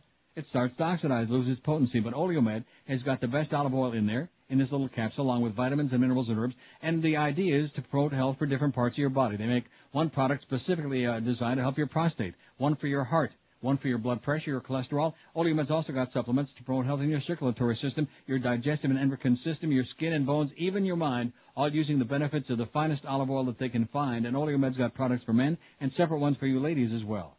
Oleomed's available in Walgreens, Whole Food Markets, Navarro Pharmacy, and Sedano's. It's a stupendous, exciting, sensational new product. And if you want to get more about what it does and where you should put it, call their toll-free number, 1-866-OLEOMED. That's 1-866-OLEOMED, and you can order their products on their website if you like at oleomedamerica.com. Live and local. This is 560. The radio's all yours now. QAM. Bye-bye.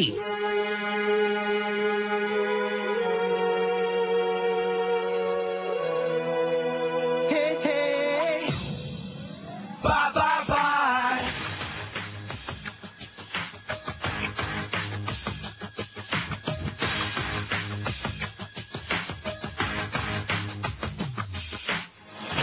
I'm feeling horny tonight. Do I want a girl or a guy?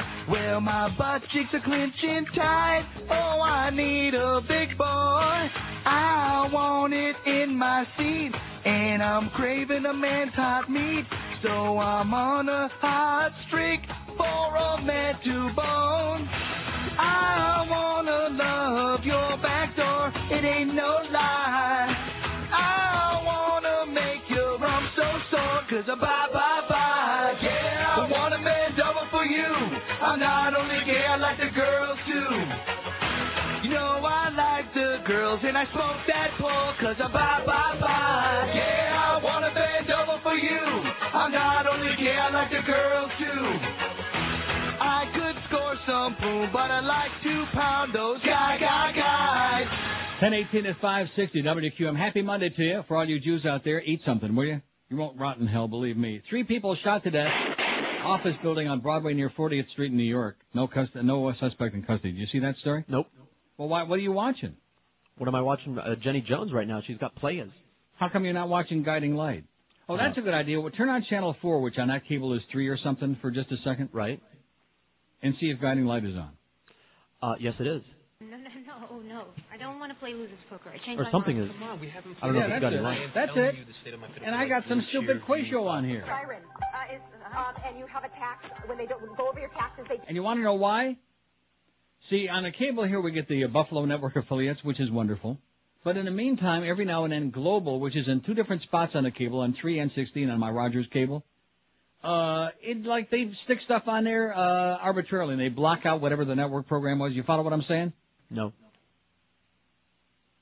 In other words, instead of showing you whatever the network is feeding, the Canadian cable people, they put a feed from some other thing on there if they don't want to carry a show at a certain time. You.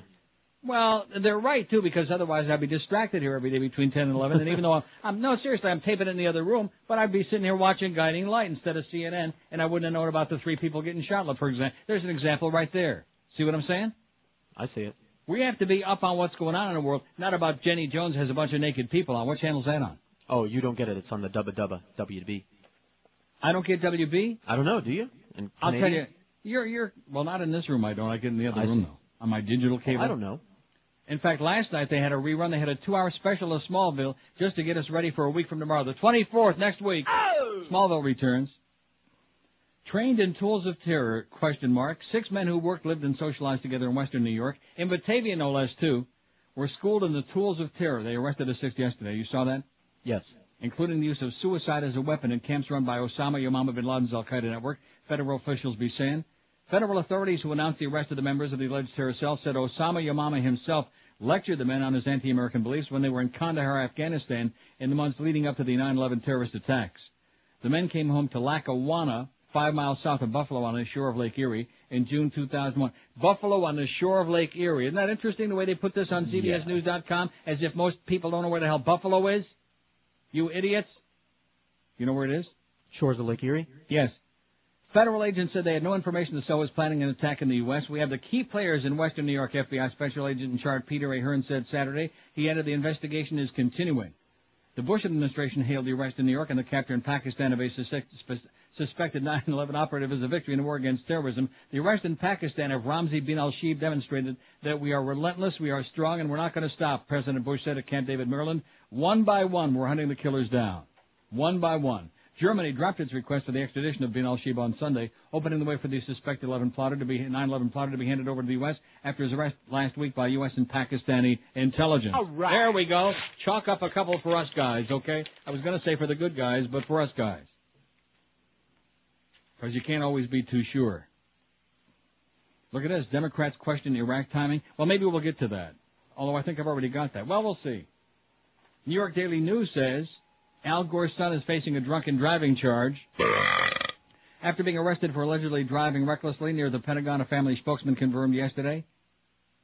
That was on Friday. Now, what is this? The strapping 19-year-old. Have you ever seen him? No.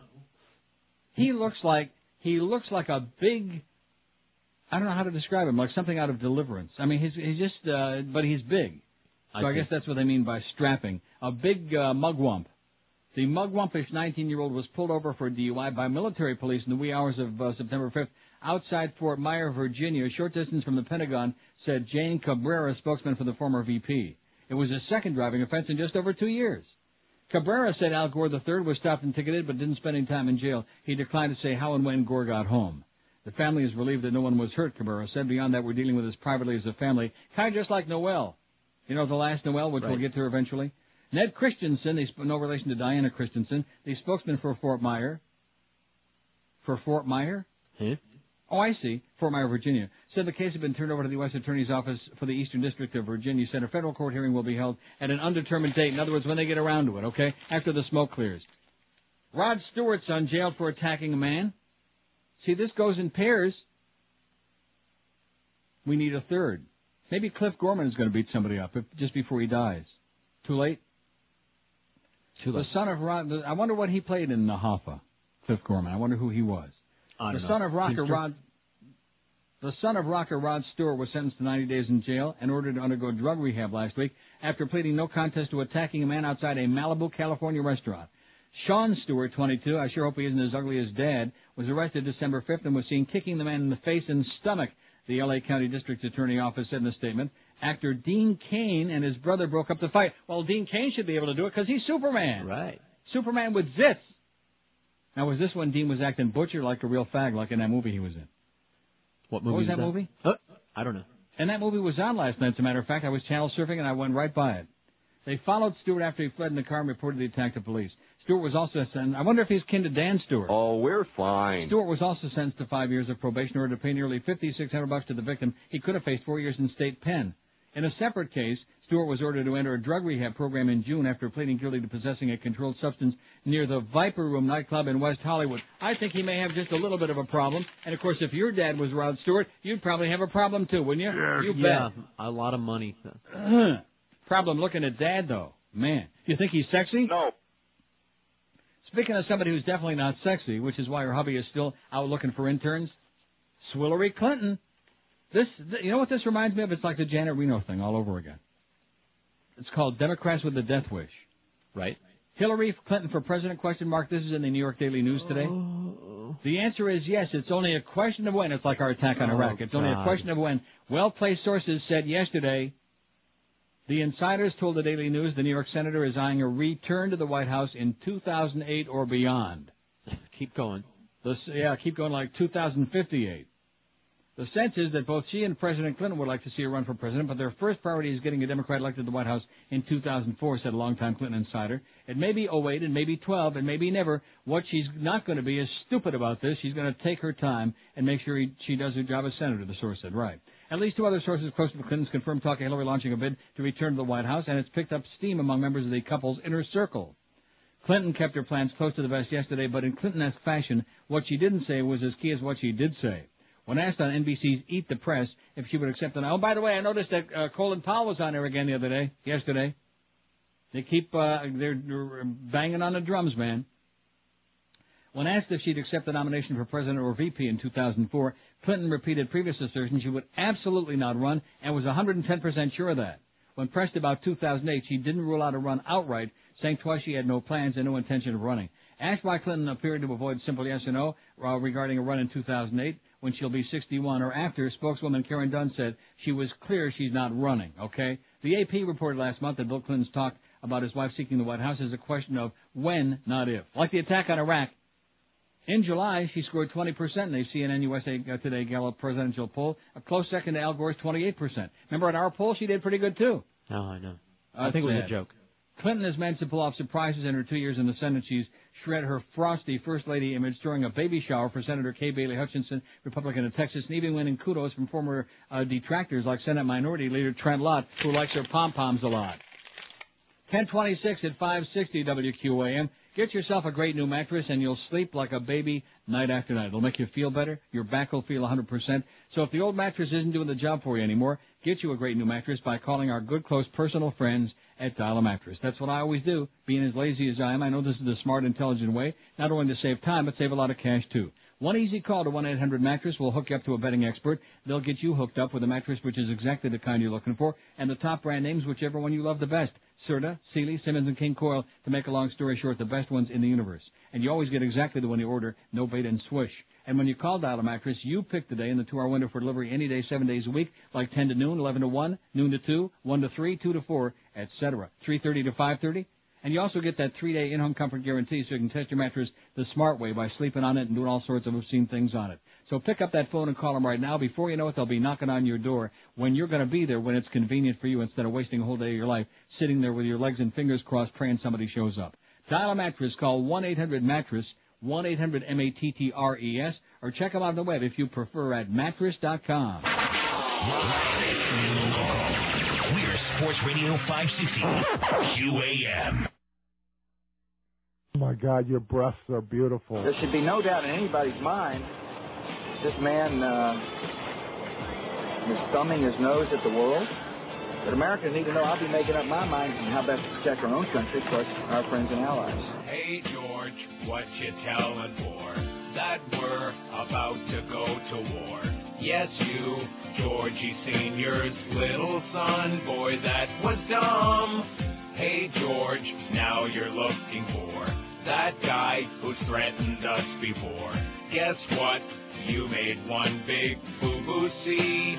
Believe me, that was just swell that you had to tell the plan to attack, and he'll get whacked. That'll just guarantee their leader will be absentee. Tell me, why'd you have to go and tell Iraq they're gonna be invaded? You see, Saddam now knows you're coming for him, so we'll find a way to escape it. He's the guy that you hate. Now he's making his way underground, so I doubt that we're ever gonna find him. Honestly, I can't believe you told Iraq they'll be invaded. No, no, no. No. 1032 at 560. We contained Stalin for 40 years with that gigantic nuclear arsenal. And, of course, we know as far as biological and chemical weapons, they put us to shame. Right. In fact, since last year ago, 9/11, we've been seeing all these stories about, we don't know where a lot of that stuff is, and a lot of it's under, like, lock and key that you could, with no guards, and you could pick the lock with your thumbnail, stuff like that. George could pick it, and the lock, too. There you go. But, that we contained him for 40 years, and he had he wasn't like working on building a bomb. He had this gigantic arsenal of nuclear weapons. And not only that, but unlike Saddam, who killed thousands of his own people and gave him the old gas, he killed millions of his own people, Stalin. But, that isn't relevant now because, for whatever. Linda Stacy writes in the, I'm just taking it in. Join Joe and Mark tonight, 9 to 11, for Monday Night Football at Gatsby's Kendall store. Stop by to win prizes and enjoy specials on Crown Royal. It's the Eagles and the Redskins tonight at Gatsby's and Kendall. How about those Patriots? And Tom Brady, baby. Man, did they kick some serious Jets at you. Even the Dolphin fans should have enjoyed that because they love seeing the Jets lose. But on the other hand, it might give them a little bit of pause after seeing the Lions get crushed by a girls' team again yesterday, the same Lions that the Dolphins crushed last week. And then, of course, beating the team that's got no defense at all, the Colts, and just hanging on by their thumbnails because the Colts kind of ran out the clock on themselves. Amazing. But we'll see. We'll see when push comes to shove. And who would you rather have as quarterback on your team? Jay Fiedler or Tom Brady? Aren't you glad that we're not panicking, writes Linda Stacy in the New York Post. Cute. It's a cute article. Not that they wanted to cause mass panic or anything, but Tuesday the White House went orange. That's the day the feds raised the terrorist color bar to code orange, which is not as bad as red, but definitely worse than yellow, blue, or green. What are we supposed to do with this information? It was hard to know, but I do know I'm not leaving the house until we're declared full teal. We were also warned not to panic, but nonetheless be on guard for suspicious people who may or may not be terrorists carrying weapons of mass destruction. Right. See, now I got to interrupt because it says breaking news on CNN. We've got control of the Bin al-Shib in Pakistan. Is that news? We got control of them. In other words, we got them by his thumbnails. Excuse me for, I wish the guiding light was on. You know what? They make me sick. We were also warned not to panic, but nonetheless be on guard for suspicious people who may or may not be terrorists carrying weapons of mass destruction. Right. Excuse me, but this is New York. Everyone is suspicious. It's not as easy to blend in anywhere else. Take the morons who tried to pull a sick joke in Georgia last week. You can marry your own brother there and still be considered normal, but show up at a Shoney's in a skull cap and be flippant about 9/11, and you'll end up with your keister in the can. That's what happened when a woman overheard 3 young Middle Eastern-looking men making inappropriate remarks over breakfast in a Calhoun County restaurant and reported them. In the spirit of not panicking, airplanes were diverted, a 20-mile stretch of highway was shut down, and 3 Middle Eastern-looking young men were finally nailed and then released in Florida. The men pulled a stunt apparently to spook the woman after she stared at them suspiciously. Also in the spirit of not panicking, on Tuesday, a Northwest jet en route to Vegas was diverted to Fort Smith, Arkansas, after it was reported that 3 Middle Eastern-looking men locked themselves together in a restroom and shaved. Later, it was determined that the men of Indian descent had not been in the restaurant together, but that 2 of them had used the bathroom in succession and stayed in too long. 3 questions. 1, how could 3 guys even fit into one airplane restroom? 2, how do you not lock yourself into an airplane bathroom without falling into the bowl in the dark? And 3, why do these guys get to take their razors aboard if I personally have donated 6 tweezers, 2 nail files, and 1 cuticle clipper to various airline security guards? A Hispanic passenger who was recovering from surgery and was fast asleep was also arrested for, he claims, being dark-skinned. To mollify the terrified diverted passengers, Northwest treated them all to pizza and beer in the Fort Smith airport. Hey, free airport pizza in Arkansas? Who would make an emergency landing for something like that? No wonder the airline also came up with free tickets. Finally, in the spirit of really not panicking, Senator Patrick Leahy, Democrat of Vermont, suggested that mosquitoes carrying West Nile virus may be, in fact, a living weapon of bioterror. The feds immediately arrested 7 billion mosquitoes, but were forced to release all but 13 after the aphids claimed racial profiling. Oh, pretty good by Linda Stassy in the New York Post today. Cute. Oh, I like this.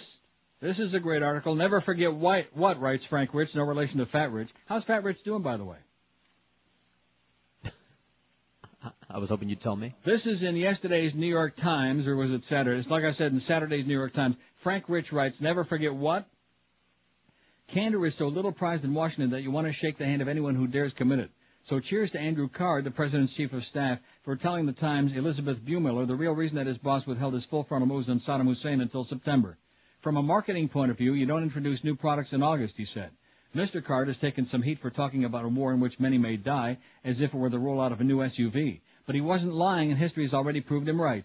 This campaign has been so well-timed and executed that the new product already owns the market.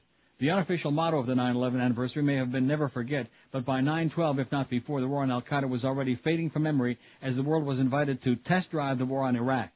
Al-Qaeda may be forgotten, but it's not gone, apparently even from the suburbs of Buffalo. At least 2/3 of its top leadership are still at large. A draft version of a UN report on our failure to shut down its cash flow says Al-Qaeda is by all accounts fit and well and poised to strike again at its leisure. It's already struck at least a half dozen times since January. Regime change, anyone? Al-Qaeda almost brought one about in Afghanistan, assuming its likely role in the assassination attempt on Hamid Karzai. As Harry Shearer said in his satirical radio program Les Show, 9/11 is the event that changed everything except terrorism. But on to Iraq.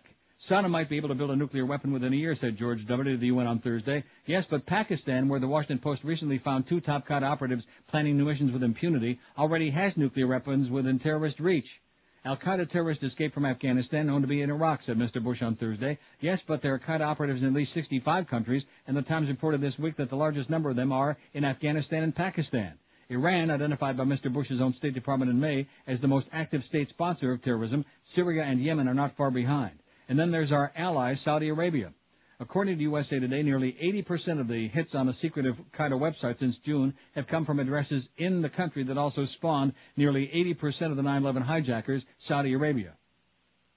That Iraq is a grave and gathering danger, the president also said, is not in doubt. But is it as grave a danger as the enemies that attacked America on 9/11 and those states that are its most integral collaborators? The campaign against Iraq, wrote Vance Scowcroft in the op-ed that launched 1,000 others, is certain to divert us for some indefinite period from our war on terrorism, since major Qaeda attacks are planned well in advance and have historically been separated by intervals of 12 to 24 months. We'll find out how much we've been distracted soon enough. There is now a debate about the new war, but so far it's been largely a parochial Washington affair, largely about process and soon to be academic. Will President Bush ask Congress for authorization to go after Saddam? Will he consult the Security Council? We now know the answers are yes and yes, but that Congress will not stand in his way. If the Democrats can't challenge the president about taxes, they certainly won't about war. The Security Council may now sign on, too, to Mr. Bush's rightful demand that the UN enforce its own resolutions against Iraq. But when Saddam in all likelihood balks, we'll go to war, no matter how few our allies. If you think back to that ancient past in summer of 2001, you'll recognize the game plan from the White House's several weeks of deliberation over stem cell research. He's listening to all sides of the debate, Ari Fleischer said then, even though it was evident from the get-go that Mr. Bush would do pretty much what he always intended even after a few weeks of ostentatious listening. I guess I have to interrupt now for the break, right? Okay. Frank Rich, never forget what. There's a lot more to it. In New York Times, Saturday. You know that Kami Pinko New York Times? You know of that course, one? Yes. 1040 at 560 WQM. Unhappy Yom Kippur to all our Jewish friends out there. Eat something, okay? Believe me. Don't go fasting today. You'll be chalashing, man, like they say in Yugoslavia. And by the way, I had a lousy time in Yugoslavia. What's the name of that movie? Mass Appeal with Jack Lemmon. Remember? No. Jack Lemmon and the guy from When a I Stranger know the Calls. movie, but I never saw it. Charles Durning? Right. From A Stranger Calls, big fat Charles Durning. Anyway, if you love your home but you desperately need some more space, here's what you do. You call our good friends, like hundreds of other people are doing at Strictly Additions. Whether you're having a baby and need another room, if you're converting a carport or patio into living space, or if maybe you went into business for yourself and want to make a home office, so you can open up like a online detective service, call Strictly Additions. They're your one-stop shop, more space for your place with an absolutely worry-free approach to expanding your living space. Those no-shows by the contractors will not happen. Incomplete work? No unexpected bills, no worries about the job not getting done right, and they take care of every single last detail. They draw up your blueprints, they get the building permits, handle all the inspections for you. Strictly Additions has got an easy 5-step approach to total customer satisfaction. Number one, they'd be calling to schedule a free project evaluation appointment at your home, where a project estimator will determine the scope of your addition. By the way, did I mention that all my ants are gone, George? Yes, you did. Thanks a lot, Steve, and John says you're strange, too. 2, schedule a bid appointment in their convenience showroom where you'll get a detailed proposal and exact price for your work. 3, select your finishing touches and go to contract. 4, review the design and architectural drawings. And 5, just sit back on your lazy ass and relax as your Dream Edition moves ahead on schedule with unbeatable quality. It's so easy, it's almost like a piece of cake without the carbs and the calories. So give Strictly Additions a call at 954-791-8100. That's 954-791-8100. They're licensed, they're insured professionals who care about doing a stupendous job for you. Check out their ad in the yellow pages. Call 954-791-8100 for Strictly Additions and tell them that old Neil and Petey Lenny told you to call. Live and local. This is Sports Radio 560 QAM. Fine over here.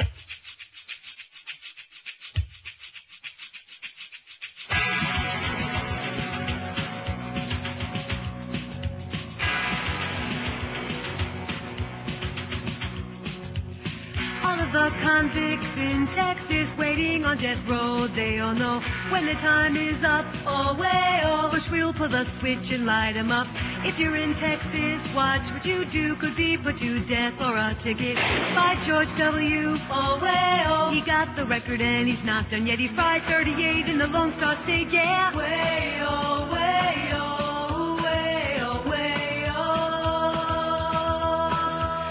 Bush likes execution. Yes. What'd that guy say? I'm crying over here? 1046 at 560 WQM. We got the Mad Dog coming up at 1. Hank Goldberg being the trooper that he is, and now that he's working like about an hour a day. See, he's trying to catch up to me, I think. Hank will be on like 3 to 6, Nat Moore 5 to 6 to make room for Hurricane Hotline at 6 o'clock. I think that's pretty white of him, don't you? Like stepping aside to make room for that great important show? Never forget what Frank Rich writes in the Saturday New York Times, and it continues. To question the president on Iraq is an invitation to have one's patriotism besmirched. The invective aimed at those with the toughest questions, almost all of them pillars of the Republican or military establishments, have been borderline ugly, complete with the requisite allusions to Neville Chamberlain. But it's hard to find any doubter of the war who wants to appease Saddam or denies that he's an evil player. The question many critics are asking is, why has he jumped to the head of the most wanted list when the war on al-Qaeda remains unfinished and our resources are finite? Even those who can stomach preemptive war as a new doctrine wonder if we have our preemptive priorities straight. Peggy Noonan, as faithful a George W. partisan as there is, sharpened the question most pointedly in the Wall Street Journal editorial page last Wednesday when she implored the president to give us facts instead of sermons in making his case. Saddam is evil is not enough, she wrote. A number of people are evil and some even are our friends, like he used to be. Saddam has weapons of mass destruction is not enough. A number of countries do. What the people need now is hard data that demonstrate conclusively that Saddam has weapons of mass destruction which he's readying to use on the people of the U.S. or the people of the West and maybe even the non-West. What we've been getting instead is one thing worse than no data, false data. For months, administration officials have been trying to implicate Iraq in 9/11 with the story of an alleged April 2001 meeting in Prague between Mohammed Atta and a Saddam spy. But the CIA can find no evidence of this, and the 21-page fact sheet the U.S. released with the president's speech mentions no Saddam 9/11 link at all. As for nuclear arms, last weekend in his appearance with Tony Blair, the president referred to a 1998 International Atomic Energy Agency report that said that Iraq was 6 months away from developing a nuclear weapon, adding, "I don't know what more evidence we need." Plenty more, as it happens, because an agency spokesman says no such report exists.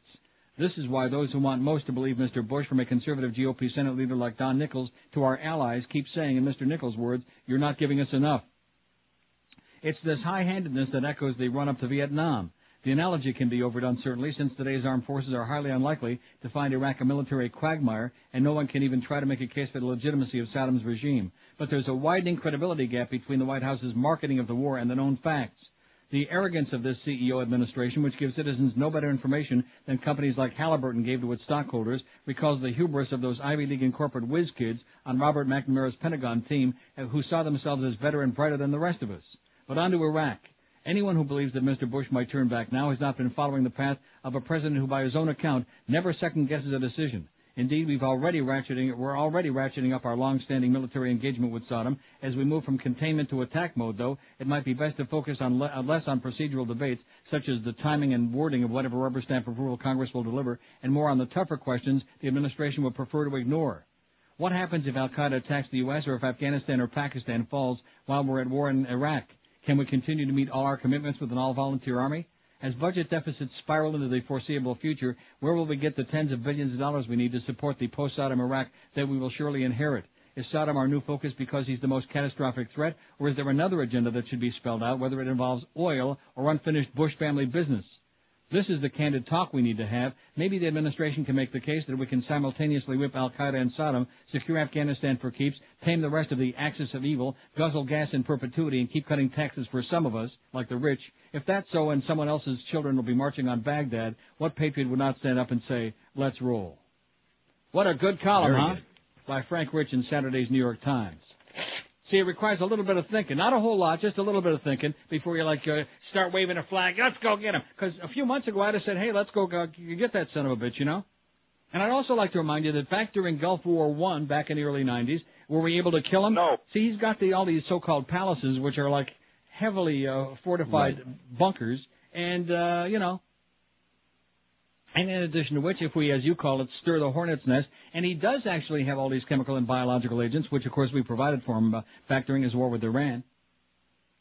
Being one of those people who's not suicidal, being one of those people who, he'd be more than happy to take down as many people with him as he could as a last gasp effort on the way out. At that point, we'd be inviting him to use those things. Right. And then, of course, to respond to that by saying, well, if you use weapons of mass destruction, we're going to, blow you into the Stone Age. That means probably nuclear weapons on Baghdad? See, this isn't World War II when we're dropping nuclear weapons on Japan to save the lives of thousands of Americans because we're in a world war and to try to end it sooner rather than later. Because the emperor's a lunatic. Terrorist Trojan horse, writes Senator Chuck Schumer in the New York Times. This was also on Saturday. Much of our recent national conversation has revolved around nuclear weapons and the potential of terrorists to wreak havoc in America. But while the Bush administration is focusing attention on a potential war with Iraq, it's ignoring a less costly and less controversial method that could protect us more permanently from nuclear attack, tightening our borders by installing devices that could detect nuclear weapons as terrorists attempt to smuggle them into the country. Such devices are feasible to create and would shield us not only from Iraq, but from nuclear terrorism launched by nations like Iran or groups like Al-Qaeda or Hezbollah. Just as important, such a project, with an estimated price tag of $1 billion, would cost far less than an invasion of Iraq. Just this week, a container ship from Liberia was stopped because of suspicions that it might contain radioactive material. Clearly, the danger that even crude nuclear weapons pose to our nation has increased dramatically in our post-9/11 world. The atomic bomb that exploded above Hiroshima was simple. Two hemispheres of weapons-grade uranium were smashed together, instantly creating a critical mass that released a blast of energy comparable to that created by exploding 15,000 tons of TNT. It was such a basic device that the scientists at Alamogordo felt no need to test it. No one doubts that today's terrorist groups have the technical expertise to make such a device. Worse still, they could smuggle such a bomb into our country, not by plane or missile, but like a Trojan horse in one of the tens of thousands of large cargo containers that enter our ports and cross our borders daily. A suicide bomber could detonate the device in the center of one of our cities, creating a disaster that would dwarf the horror of 9/11.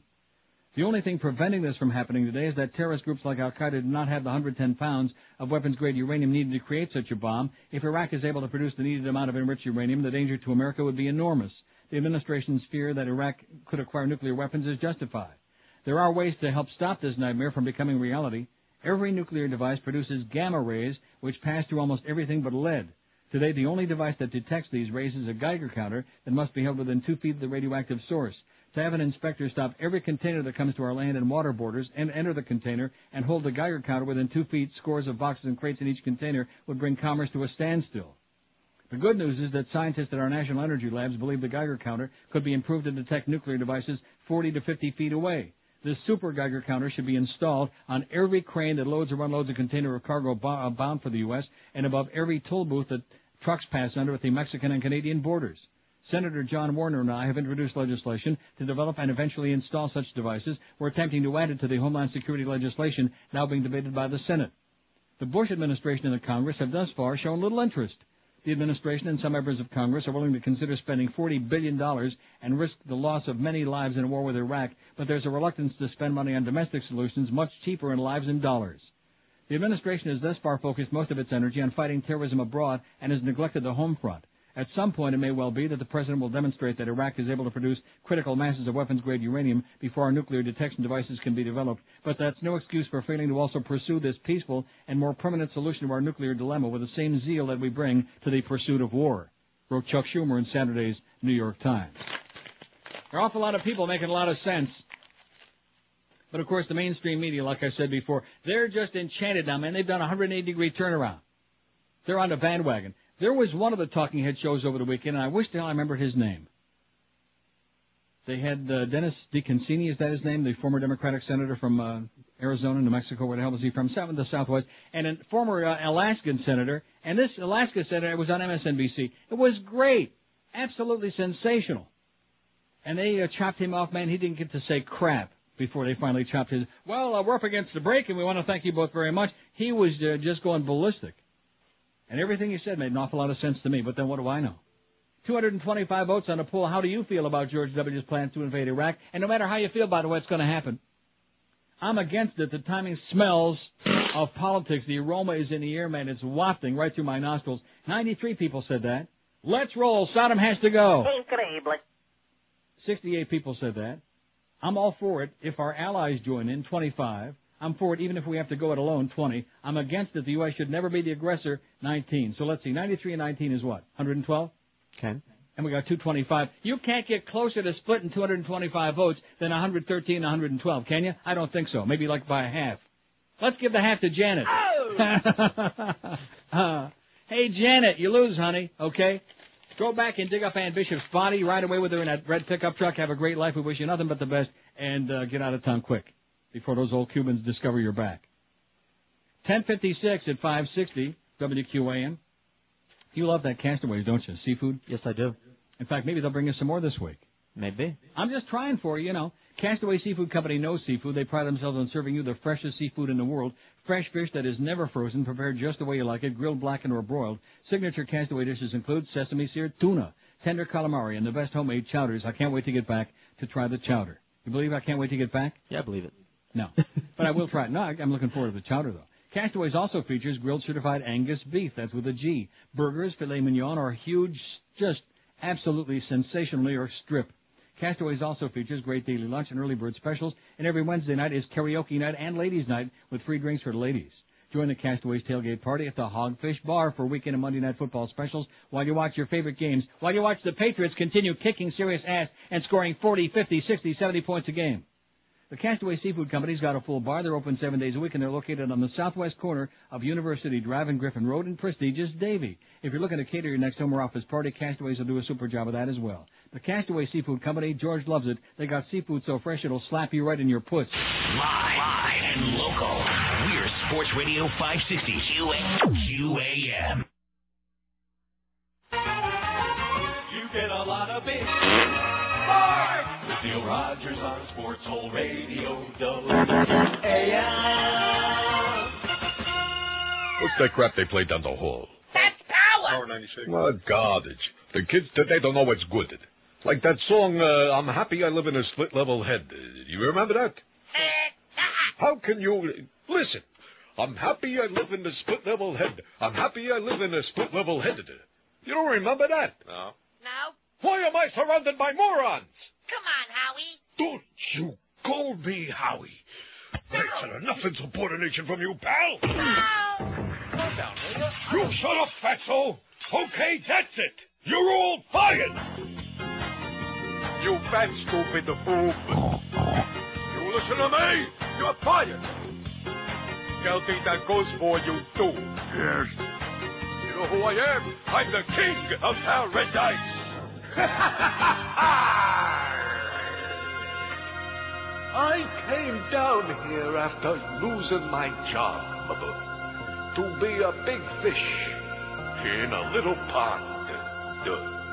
When they kicked me off ESPN, they told me don't come back again. I had some problems with wise guys who advised I move to paradise. Florida. Fired. That McNeil ain't no Louis Nye. That guy was funny. You're all fired. And I hope that Chick Guzzler dies. I hope he dies. But I hope you all die. I'm a big fish in a little pond, see? A big fish in a little pond. Is anybody listening to me? I'm a big fish in a little pond, a big fish in a little pond, a big fish in a little pond. Yeah! What is anybody into on me? 11:02 at 560 WQAM. Man, the sun is shining. It's beautiful here, I'll tell you that. How's the weather there, George? I don't know. Oh. You don't know? Well, I mean, it was fair this morning. Not what does that oppressively say? hot. Am I looking at this right? Afternoon 16? That's 61. Well, wait, no, see, that's not right. 23. Well, they can't make up their mind. 23 is 73. Wouldn't that be? And look at that big sun the rest of the week. 78, 77, 76. I don't want to rub it in or anything like that. It did rain Saturday night real late and like real early yesterday morning before anybody got up. Just so you don't feel quite so bad. Okay. Anyway, hearing postponed in drug case against Noel Bush. A hearing in the cocaine case against Governor Jeb Bush's daughter was postponed Friday after prosecutors said the staff at her drug rehab center were not cooperating with investigators.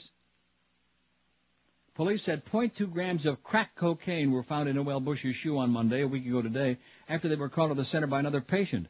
Bush was not arrested because officers couldn't get sworn statements from staffers at the Center for Drug-Free Living. Remember, they wrote up the report, and then Right. The supervisor said, throw that away. Forget about and, it. like, wadded it up, and they had to go in the wastebasket and yank it out, and a report, too. Circuit Judge Reginald Whitehead delayed Friday's hearing until police finished their investigation. State Attorney's Office spokeswoman Linda Robertson said clinic staff were not cooperating with police. I should read that last sentence again. Could you? State Attorney's Office spokeswoman Lisa Robertson said clinic staff were not cooperating with police. A center spokeswoman didn't return a message Friday. Bush was put in a court-ordered rehab program after she was arrested in January at the Tallahassee pharmacy drive-thru window, allegedly trying to buy the anti-anxiety drug Xanax with a fraudulent prescription. She was admitted to the treatment center with the possibility charges would be dropped if she completed the program. In July, she was caught carrying pills which belonged to a treatment center worker and sent to jail for 3 days. And now the latest, a little crack cocaine in the shoe. Maybe she got that from, what's his name, the shoe bomber. What the hell was his name? Oh, Ramirez? Whatever. No, not Ramirez. Reed. Reed. Sorry. Oh, that's not, no, Richard Green. It starts with an R. Sorry. Like Ramirez. Richard Green Ramirez. Linda, what is it? Richard Reed. Very good, Carlos, whatever your name is. See, quit calling him Ugly Chuck, by the way. We can have more than one Carlos. We got more than one now. George. See, if we're going to do that standard, then we're going to have to call you George with a J, because we got George Corso with a G. Right. So we don't have time to call you George with a J. No end of confusion, by the way. So let's just call him Carlos, okay, and All quit screwing around with this ugly Chuck crap. He ain't any uglier than you are, okay? Oh, yeah, he's way uglier. No, he's not. Sure. He's just, see what I told you? You're just doing that to try to, like, make yourself, move up a couple of notches. Believe me, I know ugly, okay? We'll like side-by-side pictures on the web. When I shave every day, I know ugly. Trust me. I mean, you're not like real ugly, but you're just like he is, nondescript. He looks just like Wayne from IOD. Make sure you keep that eyebrow ring in for the picture there, Chuck. Now, what is that thing? Oh, see, it's the eye ring. That's what makes him ugly. What is that thing that Wayne said on here? What is that under? Oh. If I had the ability, no, something like that. No, you know what I'm talking about. Yeah, I do. I think it was like... Goddamn fucking idiot. No, that wasn't it. That wasn't it. I'd like to teach the world to sing. What the hell was... I can't find it. We'll figure it out. Something with our good old friend Wayne from IOD. And no, Wayne, you can't move in with me, okay, sweetheart? I want to go out there and break that guy's neck. What's that under? Break. Oh, see, I never would have. How would you find that? I want to go out there and break that guy's neck. Oh, let's just play that the rest of the show. How's Guiding Light? How'd that turn out today? Oh, I wasn't watching it. Media frenzy feeds U.S. delusions over attack, writes Linda McQuaig in yesterday's Toronto Star, eh? Media frenzy feeds U.S. delusions over attack. With public support for war against Iraq flagging in the U.S. in recent weeks, the Bush administration was clearly hoping that the 9/11 anniversary would be just the thing to get war fever back on track. Certainly, the media could be counted on to do its part to whip the citizenry into a frenzy of grief and rage, thereby rousing the American people to wage a war on a country that apparently had nothing to do with 9/11, but at least offers a target that can be located. The manipulation of grief to stoke enthusiasm for battle is, of course, nothing new. It was used in Iran in the 70s by fundamentalist Muslim clerics to drum up support for their fledgling movement. Whenever dissidents were killed by the Shah's brutal forces, the clerics held elaborate funeral ceremonies to further stir emotions and enlist recruits to fight the Shah and his backers in Washington. The cleric strategy was highly effective, and they didn't even have CNN at their disposal. This is worth remembering as we contemplate the media frenzy of the past week that's helped turn the bloodbath of 9/11 into a staging ground for endless war. Certainly, the U.S. media have greatly helped the White House make its case. When tracking down the Osama bin Laden proved too difficult, the Bush administration switched its focus to regime change in Iraq. The media have followed this turn in the plot without question, highlighting Saddam's use of chemical weapons against his own Kurdish population, an atrocity that receives far more attention now than when Saddam was still a U.S. ally. The U.S. media also acts as a filter, preventing incorrect ideas from slipping through. As Antonia Zerbisius noted in the Star last week, CNN and MSNBC hosts have smeared Scott Ritter, who's a nutcase, by the way. In fact, Scott Ritter sends me to the Schmitter. Have smeared Scott Ritter, former head of the UN Weapons Inspection Mission in Iraq, who blames Washington for the mission's breakdown. TV hosts have openly questioned Ritter's loyalty as an American, indicating the media have taken on the function once performed by the McCarthy Committee on Un-American Activities. Ask Kim Hunter how that felt. Oh, she's dead? Certainly, criticizing Washington these days leaves one vulnerable to the charge of anti-Americanism. With its demands for blind, unquestioning loyalty and talk of good and evil, the world's only superpower seems to be increasingly taking on the characteristics of a cult. Above all, the U.S. media have filtered out anything that could lead viewers to question why so many people around the world feel such bitterness toward Washington. When George Bush, soon after 9/11, provocatively raised the question, why do they hate us so, it seemed inevitable the media would start examining some possible reasons, such as the long history of U.S. interventions in the Middle East, Southeast Asia, and elsewhere. Instead, the media pretty much accepted Bush's explanation that those who hate the U.S. are simply jealous of its freedoms, an explanation that might be satisfying but delusional, like a girl convincing herself other girls hate her because she's pretty, when it might be because they think she's a jerk. Even after a full year of media analysis of 9/11, Americans still have little knowledge of brutal U.S. foreign interventions, amply documented by Noam Chomsky and other scholars, or the enormous power and wealth imbalances in the world that John Chrétien usefully observed last week. How could Americans have such knowledge when their media, following the White House script, consistently present U.S. actions abroad as well-meaning efforts to bring democracy to other parts of the world, rather than aggressive attempts to advance U.S. economic and political power? So nobody thinks part of the story is missing when Bush vows to finish what our enemies have begun. As far as the public knows, everything started with 9/11. Out of the blue, people came to hate the U.S. for its freedoms. No one else ever experienced the kind of pain and suffering Americans did on 9/11. Back in 1991, when the beating of Rodney King by L.A. police officers was captured on video, some commentators objected that the video didn't tell the whole story, didn't capture King being abusive to the police beforehand, provoking their fury. But was that the whole story either? If King was abusive, what abuses had he been subjected to over the years as a black man in America? Where does the story begin? Where does the rage start? Crimes, of course, should be punished no matter what their causes. The perpetrators of 9/11 must be hunted down and brought to justice. But what if we really want to understand why such things happen and how to protect ourselves in the future? It seems counterproductive to block out all information that might be helpful. It's unproductive, that is, unless the goal is to make sure that nothing changes. Wrote Linda McQuaig in yesterday's Toronto Star, eh? Well said. Well said, Linda. Although Scott Ritter sends me to the Schmitter, okay? He's one of those guys. You know the expression, he protests a little bit too much? Yes. That's him. In other words, he has no credibility. In fact, I think you can really boil it down to... He's an asshole. Right. I think that sums it up pretty well. How many votes we got? 246 on our very important poll today, which we're going to send to the White House, aren't we? No. How do you feel about GW's plans to invade Iraq? I'm against it. The timing smells of politics. 104, 42.2%. Let's roll. Sodom's got to go. All right. 73, almost 30%, 29.6. I'm for it if our allies join in, 27. I'm against it. The U.S. should never be the aggressor, 22. I'm for it even if we have to go it alone, 20. So let's see. People against it for whatever, 126, and we got 246, half of which would be 123. Can you believe that? I believe it. 123 and 120. Right down the middle, baby. Split right down the middle. And I give them all the more high marks in the world for a phenomenal job of propagandizing and that dog and pony show at the UN. And, of course, he had some valid points there. It's a paper tiger. They can draft 80 million resolutions. They never follow through. Nobody pays any attention to them. Like the Israelis have defied over 200 resolutions, by the way. 200. Are you aware of that? Yeah. And they say, Kassachois, baby, it's Yom Kippur. Don't bother us. Stuff like that. So the UN is just a paper tiger, and it's a joke. An expensive joke. And now, and which we pay for it. And now the Saudis are very gleefully jumping on board. 12 minutes after 11 at 560. I'll say it again. We ought to be in Saudi Arabia right there. We ought to go into our base there in Riyadh and just say, we thought it was the Chinese embassy. I mean, we thought it was a wedding. I mean, we thought, we got a little bit turned around here. Our compass delecti led to a few corpi delecti, and they happen to be Saudis. That's who we ought to be bombing in a submission, is freaking Saudi Arabia. That's the breeding ground. That's the culture ground. That's where they got all the petri dishes with a terrorist in every goddamn dish, in every madrasa. That's where they teach them. Anyway, I'm just mentioning that in passing. Not going to happen, because they're our partners in oil.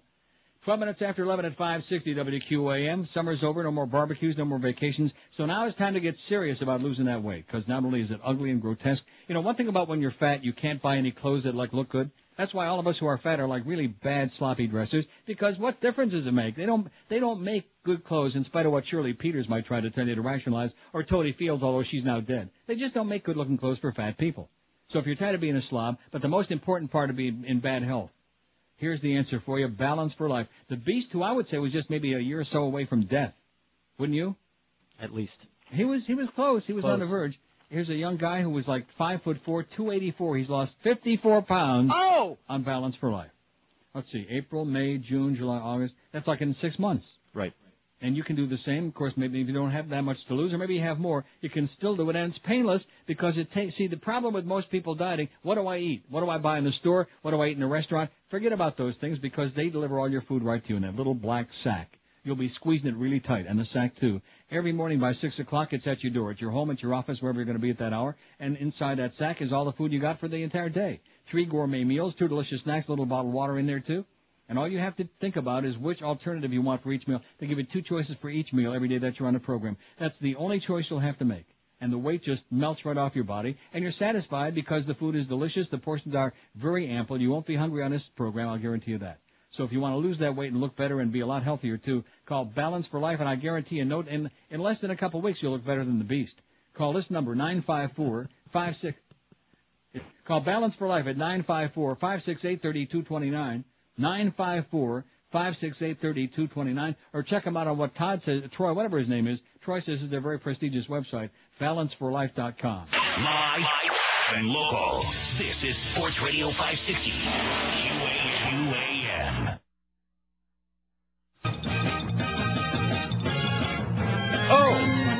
WQAM pushes the sorting vodka. Pushes the sorting vodka. Pushes the sorting vodka. Pushes the sorting vodka. All right. Cheney said lay off the ventilators. He brought investigations to an end. They were getting too close to the towel-headed bodies down in Texas for a barbecue again. When Georgia Unbelievable. Bush is a sorry motherfucker. Oh my God. Bush is a sorry motherfucker. You turd. Bush is a sorry motherfucker. If they don't impeach this corporate retard, 3,000 lives will never be avenged. Cause you brainwashed monkeys are so goddamn stupid, you'll put them back in office again. What the f***? Bush is a sorry motherfucker. Bush is a sorry motherfucker. Bush is a sorry motherfucker. Bush is a sorry motherfucker. Members of the ARP. Bush is a sorry motherfucker. Bush is a sorry motherfucker. Bush is a sorry motherfucker. Bush is a sorry motherfucker. Okay, so 3 people dead in that building, Broadway at 40th Street near Times Square in New York. 2 men, 1 woman, and they're not looking for any suspects. Huh? We were just talking. They're not looking for any suspects. In other words, it was like there were at least 2 guns in the room. I see. Empire Blue Cross Blue Shield is the business, was in their orifice. And I guess what they're saying, the president and the vice president of the company and some woman, and who knows, maybe it was like a love triangle. Maybe it was a gun party gone bad. You know. Who knows? Murder, suicide. Whatever the hell it was a shootout in Broadway. And they're not looking for any suspect. Join Joe and Mark tonight, 9 to 11, Monday Night Football at Gatsby's Kindle. Stop by to win some of our crappy QM prizes. Enjoy specials on Crown Royal. It's the Eagles and the Redskins tonight at Gatsby's and Kindle. We got some big news for you tomorrow morning. Now, why is that big news? Why can't we talk about that today? I mean, we could. But, I mean, I get a message from Clarence about that on my machine Friday night. Get off your duff. I mean, what? I don't get it. I think maybe we got some people taking themselves a little bit too seriously. The audience is interested in the people around here, okay? I mean, we on this show, we make a big deal about the people behind the scenes, and this one did this, and this one got my check screwed up, and this one got it delivered a day early, whatever, you know. And it kind of like spices things up a little bit. But generally speaking, the audience doesn't tune in the program to hear the program director, the general manager, the operations manager, the goddamn sales hole. But I guess tomorrow morning we'll spill the beans. 264 votes on that survey, and it's almost right down the middle. About what you think about GW's, how do you feel about GW's plans to invade Iraq? They're not plans anymore, baby. It's going to happen. We're going in. Scare tactics is foreign policy. This is an edit. No, it's not. It's a column. See, I made that mistake with a great, you would have loved it. A great column in the National Post here on Friday about all drugs ought to be legalized. Okay. Not just marijuana. Not decriminalized, but all drugs should be legalized. And I thought it was an editorial because it was on the left-hand page. And then I realized that in the National Post, which is a very marginal newspaper anyway, their editorials are on the right-hand side of the page, and the commentaries are on the left. See what I'm saying? I see. Ass backwards. Maybe that's like a Brit thing. I don't know.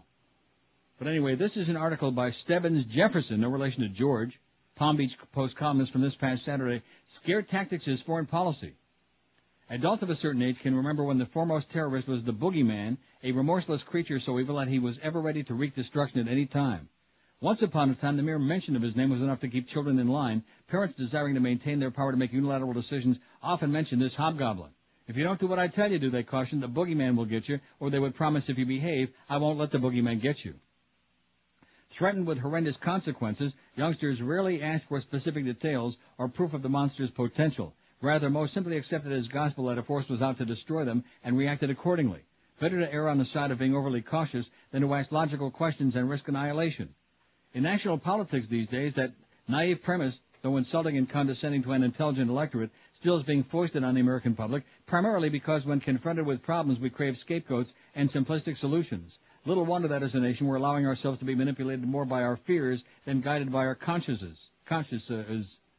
For this election cycle, our president, knowing that fear can cancel needs for logical explanations, has targeted us for a terrifying boogeyman who demands our full focus. This monster, President Bush insists, is Saddam Hussein. Although the terrorists that attacked us here at home last September came mostly from Saudi Arabia and had allegiance primarily to Osama bin Laden, our president insists that without first achieving a clear victory against those fanatics, we must invade Iraq to get rid of Saddam Hussein, and dares us to question that dictate at risk of being labeled unpatriotic.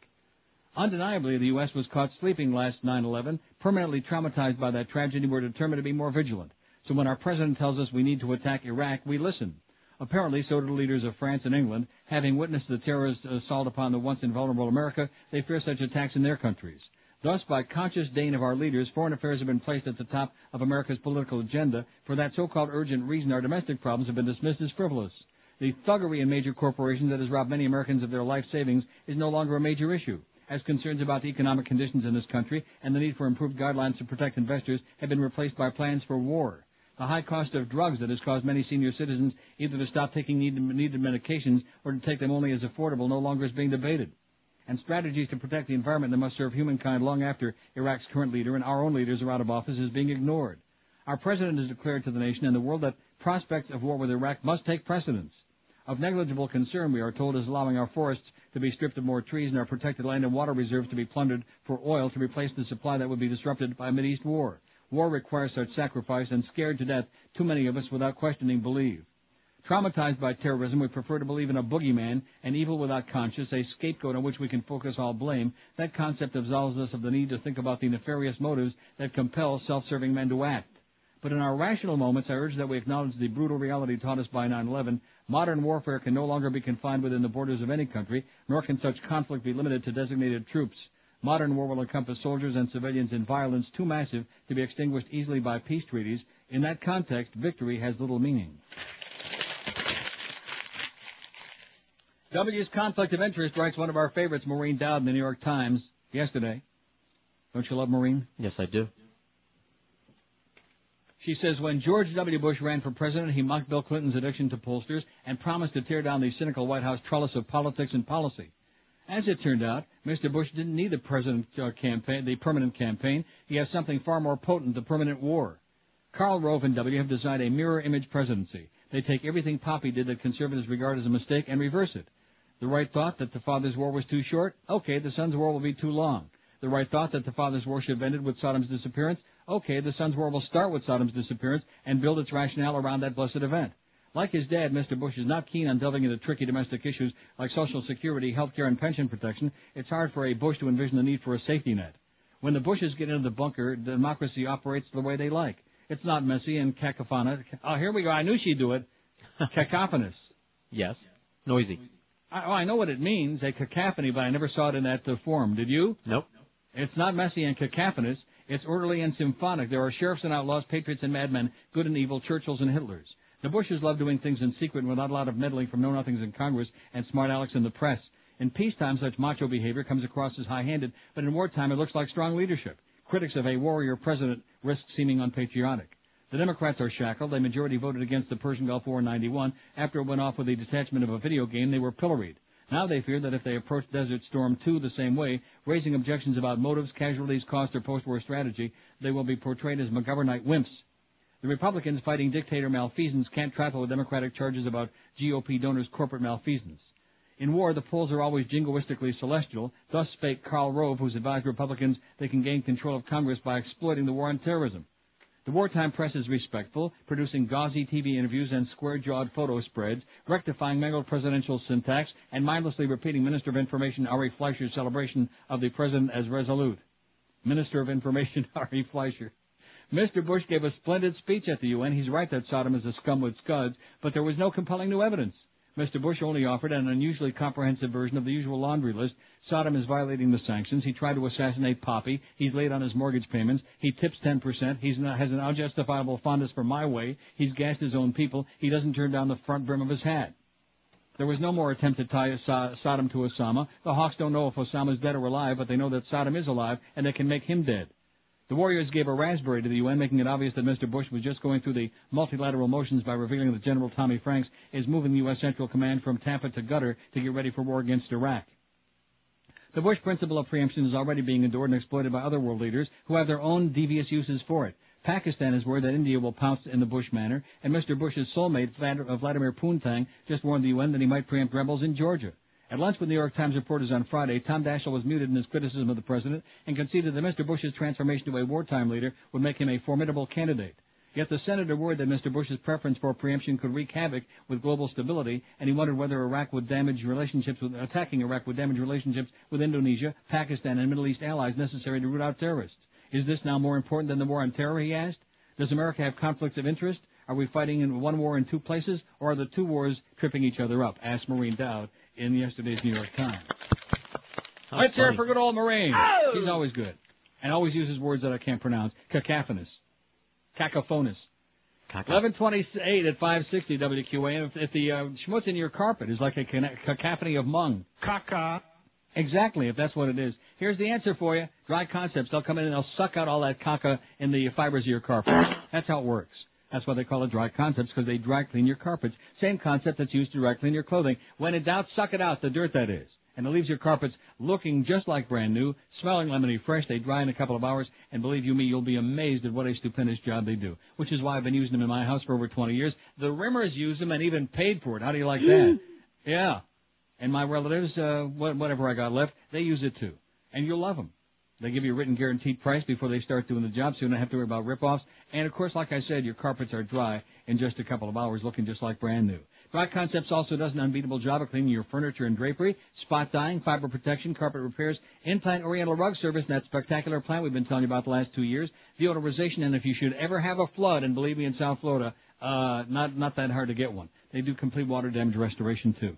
So if you want a stupendous guaranteed job at a guaranteed price every time, these are the people you'll always call. In Broward, call 954-370-7778. That's 954-370-7778. In Dade or Palm Beach, call them at 1-800-248-5071. That's 1-800-248-5071. Clean today. You can entertain to your heart's delight tonight with Dry Concepts. Live and local. This is Sports Radio 560. QAM. My country, we have no Negroes. Tell me why do spooks have gold teeth? Does it help them to chomp on the food that they eat? What's that do when they chew? Oh, why do spooks have gold teeth? Tell me why some black guys have the shape of a star, golden caps or a heart on their teeth where they talk. Have no clue, I'm confused. Oh, why do spooks have gold teeth? Why do spooks have gold teeth? Why do they show where their caps go?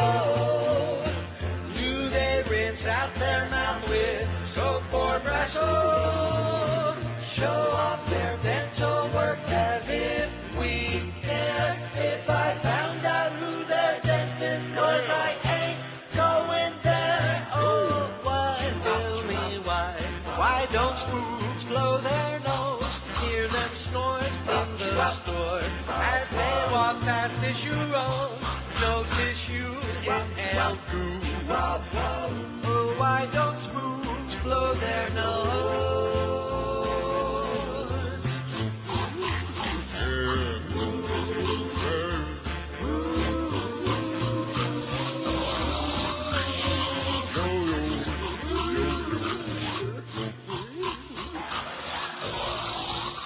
I'm honored to be introduced by Jim Leach.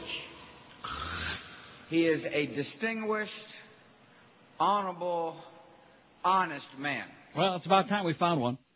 11:35 at 560 QM. Carlos will be depressed. This fax you just sent me about pop-up stopper. Yes.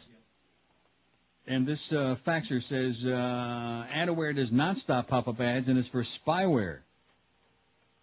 Right, which are also pop-up ads. Spyware is one of the things that cause pop-up ads. Huh? Say what?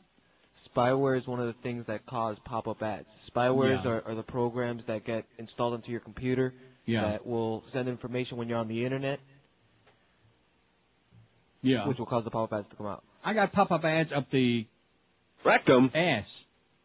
But at any rate, I think I'll try the AdAware again because this pop-up stopper, which I don't, the guy sends all the information about this, but it's so complicated to install. He starts out by saying, I know Neil is not very computer-friendly. Well, I'm not like a wizard, if you pardon that expression, but I mean, I can find my way around. I've been around the block a couple of times.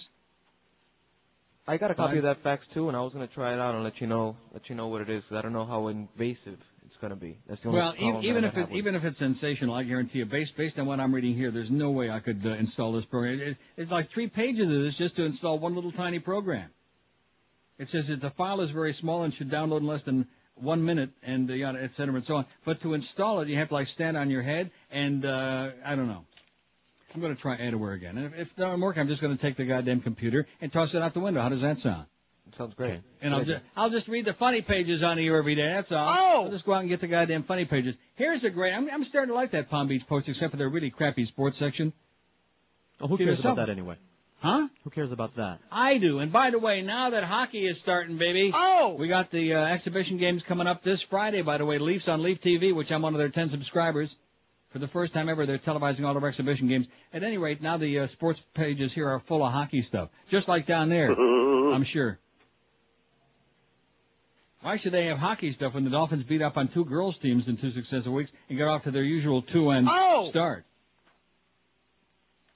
Michigan arrest warrant issued for ex-priest in Hawaii. Oh, I got some priest stuff a little bit later on, time permitting. But anyway, the Palm Beach Post ran this editorial Saturday. Very short, to the point, succinct, and it took a big pair for them to put this in there. It's the headline on the editorial is Hootie and the Blowhards. Tiger Woods will try the riskiest shot to win a golf tournament. Jack Nicklaus was the same way when he played. Neither, however, will offer an opinion about Augusta National Golf Club, which hosts the prestigious Masters tournament, allowing a female to join. But Martha Burke, who chairs the National Council of Women's Organizations, gripped it and ripped it. She told Augusta National Chairman Hootie Johnson that there might be a boycott of TV sponsors if the club didn't lower the gender barrier. Mr. Johnson said the change wouldn't come at the butt of a gun. Especially today, there are more serious things to worry about, but Ms. Burke has a point. Augusta National may be very private, but it hosts a very public event. The arrogant white men who run Augusta National insist that their tournament be considered a national treasure elsewhere in the nation. However, it's 2002. Mr. Johnson is making a stand over something that stopped being worth fighting for a long time ago. Short editorial in Saturday's Palm Beach Post, right on target, in spite of all you sexist men out there. Remember the poll that we took that day? Yes, I do. The result was puke-inducing, man. It was gut-wrenching to me. But, that's the way it is. We got a mostly male audience, and they figure screw the women. Okay. Which has always been your philosophy, too. Be right Screw back. the women. And believe me, I've seen those lady golfers. I don't think you got too many takers. No. 293 votes on our poll. We're approaching the 300 mark. How do you feel about George W.'s plan to invade Iraq? Here's George W. And when a neighbor loves a neighbor, indeed, America as a whole benefits. And, Dean, I want to thank you for your leadership and your compassion. Thank you, Dean. 298 votes. I'm against it. The timing smells of politics, 124. It smells of politics with a little bit of petroleum rubbed on it. Let's roll. Saddam has to go, 88. I'm for it if our allies join in, 34. I'm against it. The U.S. should never be the aggressor, 27. And I'm for it even if we have to go it alone, 25.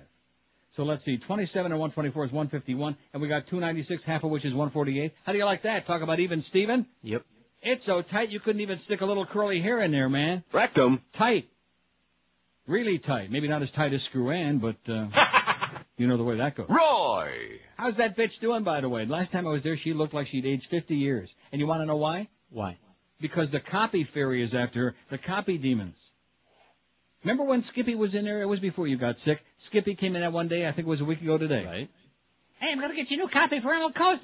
You know something, Skippy? You're an idiot. You're going to fit in that sales department perfect. Did he give me a new copy for Emerald Coast? No. Did he give me a new copy for the other 50 accounts they handed him on a platter? No. That Brian Schmutz went out and sold? No. No. And you want to know why? He's probably being advised by Petey Lenny and Todd Dreck and all those other schmucks back there who don't believe in copy. You know, they're going to show me a thing or two. I'll tell you one thing. Once we start getting our organization put together tomorrow after this Jew holiday's over, tomorrow, once we get back to business and we get our structure of this organization before they sell this place, you mark my words, man, the Schmidt's going to hit the fan back there in sales. No, seriously. I'm sending 2 people to beat the snot out of that bitch tomorrow. Just out of principle. Not the salespeople, just Screw-Ann. Just because she makes me nauseous. Am I getting my point across or not? And while they're at it, maybe they'll take a poke or two at the water Nazi just for the hell of it, too. Soften her crusty old attitude up a little bit. 11:41 at 560 WQM. If you want to go out for a fabulous feast, the Emerald Coast. We don't need, what's the point? What's Skippy going to tell me that we don't already know? Although maybe they got some special going on we don't know anything about. You never know. So whether you're big and fat already and you just want to go in there and pig out, or whether you're just somebody who likes delicious fresh food at a very modest price, this is the place. You can go in there and eat, manja until you're like ready to bust. 3 locations for you. You'll find Emerald Coast in Sunrise. They're in North Miami Beach, and now in Pembroke Pines. They got 6 different kinds of soups. They have dozens and dozens of great entrees, and they've got surf and turf on the weekends with Alaskan king crab and New York strip made to your order at their amazing gourmet center. It's a sizzling Asian grill featuring teriyaki steak, shrimp, chicken, seafood, hand-carved prime rib. Let me say it again, cooked to your order. And they also have a full salad bar, sushi bar, fresh shrimp cocktail, and by some miracle, if you haven't pigged out to the point of almost puking your guts out, they've got a dessert bar. Pies and cakes, pastries, ice cream with all your favorite toppings, fresh fruit. It's well worth trying to save a little room for, or just stick some in your pants and take it home. Emerald Coast, 3 locations, Sunrise, Pine Island at 44th Street, Collins Avenue just north of 163rd North Miami Beach, and at Flamingo and Pembroke Roads in very prestigious and geriatric Pembroke Pines. Emerald Coast accepts reservations. Takeout and delivery available as well. Call 954-572-3822. 954-572-3822. It's a sensational feast anytime, but now with surf and turf on the weekend. Emerald Coast, and believe me, Skippy's coming in with some copy, George. Is he in the door right now? No. Live and local. This is 560. The radio's all yours now. QAM. This is the Neil Rogers Show. This is your brain. Any question? Warning, we have mercilessly taken the following material out of context without endorsement or permission from those depicted. It is our ongoing mission to make everything that is good and decent look as ridiculous as possible. We hope we've reached that goal, or at least made you laugh. Friends and distinguished guests, simply put, President Bush can read only at the most basic level. I'm working with a variety of organizations to achieve President Bush's great goal, learn basic vocabulary words. Education is a top priority for President Bush, and I presented him with a children's dictionary. I'm proud that my husband, just yesterday, he said kindergarten.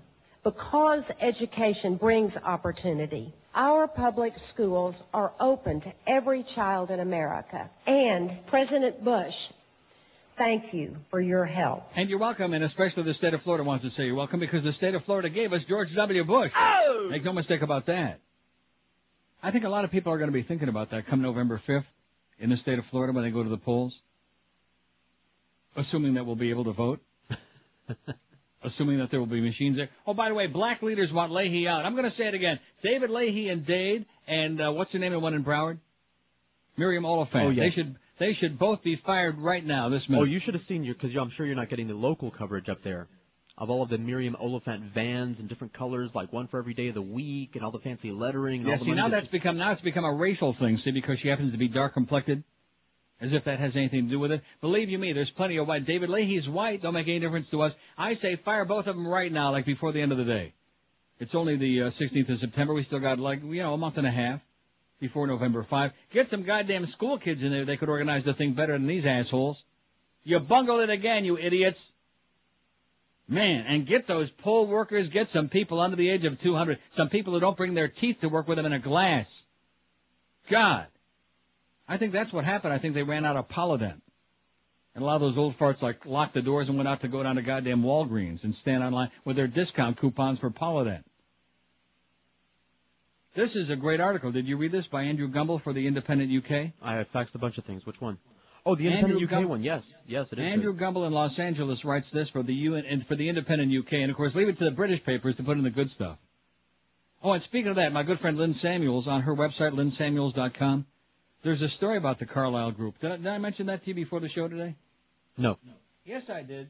Well, I forgot. Well, just a minute. I'm going to her website right now on my computer, which I may not be very computer literate according to that one guy, and nothing's coming up. Oh, no. Come on, Lynn. What are you doing to me, sweetheart? It's a blank screen. I was just looking at it earlier. One moment, please. Let me try it again. No, well, how can that be?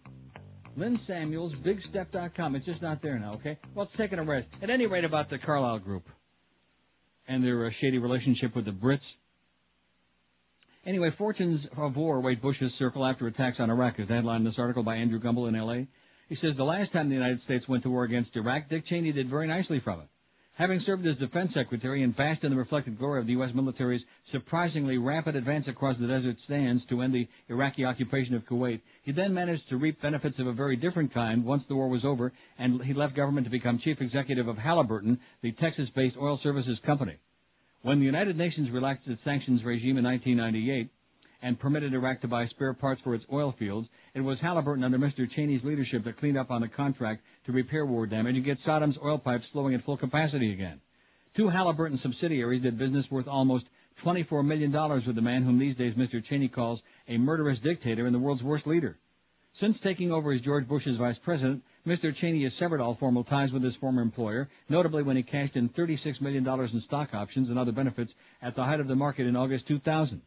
But Halliburton, currently struggling with a corporate accounting scandal that may or may not implicate Mr. Cheney, could profit all over again if the much-threatened new war against Iraq comes to pass, which it will. We can certainly expect more airstrikes against the oil fields, possibly combined with a ground invasion. Then when it's all over, someone's going to have to mop up the damage once again. Halliburton, with its previous experience and unparalleled political connections, not limited to Mr. Cheney, would be in the pole position for the job. Nobody could justifiably accuse the Bush administration of wanting to wage war in Iraq solely as a favor to its friends in the oil business and the military-industrial complex, but many of the companies that stand to gain most from a war enjoy remarkably close ties to senior figures in the administration. And some of the president's closest confidants have shown extraordinary elasticity down the years in their attitudes to President Saddam, America's on-again, off-again public enemy number one. Mr. Cheney, who's gone from warmonger to dealmaker and back to warmonger, is just one example. Donald Rumsfeld, the current defense secretary, has repeatedly raised the specter of Iraq's arsenal of weapons of mass destruction. But in 1983, when Mr. Rumsfeld was President Reagan's special envoy to Iraq, he turned a blind eye to Iraqi use of nerve and mustard gas in its war with Iran, concentrating instead on forging a personal relationship with the Iraqi leader, then considered a valuable U.S. ally. Mr. Rumsfeld was actually in Baghdad on the day the UN first reported Iraqi use of chemical weapons, but chose to remain silent, as did the rest of the U.S. establishment. 5 years later, he cited his ability to make friends with Saddam Hussein as one of his qualifications for a possible run at the presidency. This Bush administration has been much more upfront about the role of oil in its deliberations on Iraq than the last one. That's partly a matter of circumstance. Since the 9/11 attacks, the stability of Middle Eastern oil states has been a big policy consideration, but it also reflects the fact that much of the Bush inner circle, including the president himself, is made up of former oilmen. The oil and gas industry has pumped about $50 million to political candidates since the 2000 election. There are also uncomfortably cozy ties between the government and the defense industry. Mr. Rumsfeld's oldest friend, Frank Carlucci, a former defense secretary himself, now heads the Carlyle Group, an investment consortium which has a big interest in the contracting firm United Defense. Carlyle's board includes George Bush Sr. and James Baker, the former Secretary of State. One program alone, the Crusader artillery system, has earned Carlyle more than $2 billion in advanced government contracts. Carlyle's European chairman is John Major, who may have played a major role in the Ministry of Defense's controversial recent decision to declare Carlyle the preferred bidder for a stake in its scientific research division. That's the story I was talking about. None of these links is illegal, but that doesn't mean that there's no conflict of interest. Messrs. Bush, Cheney, and friends have either sold their stock holdings or put them in a blind trust, meaning personal gain is off the agenda. But gain for their friends and family may well be a byproduct of the looming war against Iraq. Oh, it's just your imagination, Neil. After all, you're so anti-Bush, Absolutely correct, sir. 316 votes on our survey. How do you feel about GW's plans to invade Iraq? I'm against it. The timing smells of politics. It stinks. The stench of cow manure is lingering in my nostrils right now. Can you smell it? Oh, man. Especially now that my nasal passages are wide open. Thanks again, Dr. Hanf. Thanks, Rimmer. Got to thank him for something, because he gets real sensitive. 131 votes. I'm against it. The timing smells of politics. That's 41.1%. Let's roll. Saddam has to go 93, 29.2%. I'm for it if our allies join in 36. Only if. I'm against it. The U.S. should never be the aggressor, 39.4%. I'm for it even if we have to go it alone, 28, 8.8%. So add up the again it, 131 and 30 is 161 out of 318. 159 would be heck. Can you believe that? Yeah. 159 is half of 318. We got 161 to whatever the other is, 158. Shocking. Black leaders want Leahy out. Oh! God damn it. How come they don't want Miriam Oliphant out? She's got all those colorful I forgot. vans. She be them dark vans. Dark lady with dark vans. We got stuff on her, too, don't we? Oh, I guess before we do that, this is... Oh, God, I got so much damn good stuff. We only got an hour to go. Go home, Mad Dog.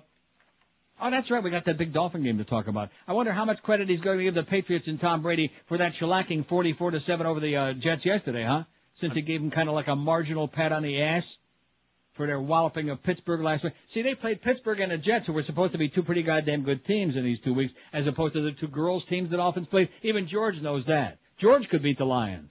Yeah. Just by yourself. Gay couple moves in next to Falwell's church to preach acceptance. Oh, and this week I mentioned to you off the air. How come I haven't talked about it on here? Because I got too much stuff here?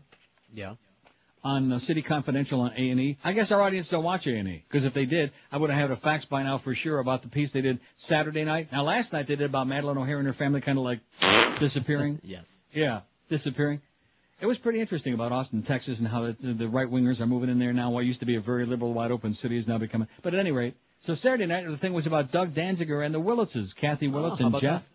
And there was Dr. Kennedy was on there spouting his usual crap, his usual anti-human crap. And they had the guy, what the hell's the guy's name who started Spring Break? Kind of a chubby old guy. He always wears this silly cap with one of those whirly birds on top. What the hell's his name? Well, at any rate, they had a piece about the Willitzes on Saturday on City Confidential on A&E. See how soon we forget? Mm-hmm. Well, here, right in line with that, gay couple moves in next to Falwell's church to preach acceptance. Oh! A gay activist and his partner have moved across the street from the Reverend Jerry Falwell's church in Lynchburg, Virginia, hoping to correct what they see as the misinformation the pastor has been spreading about homosexuals.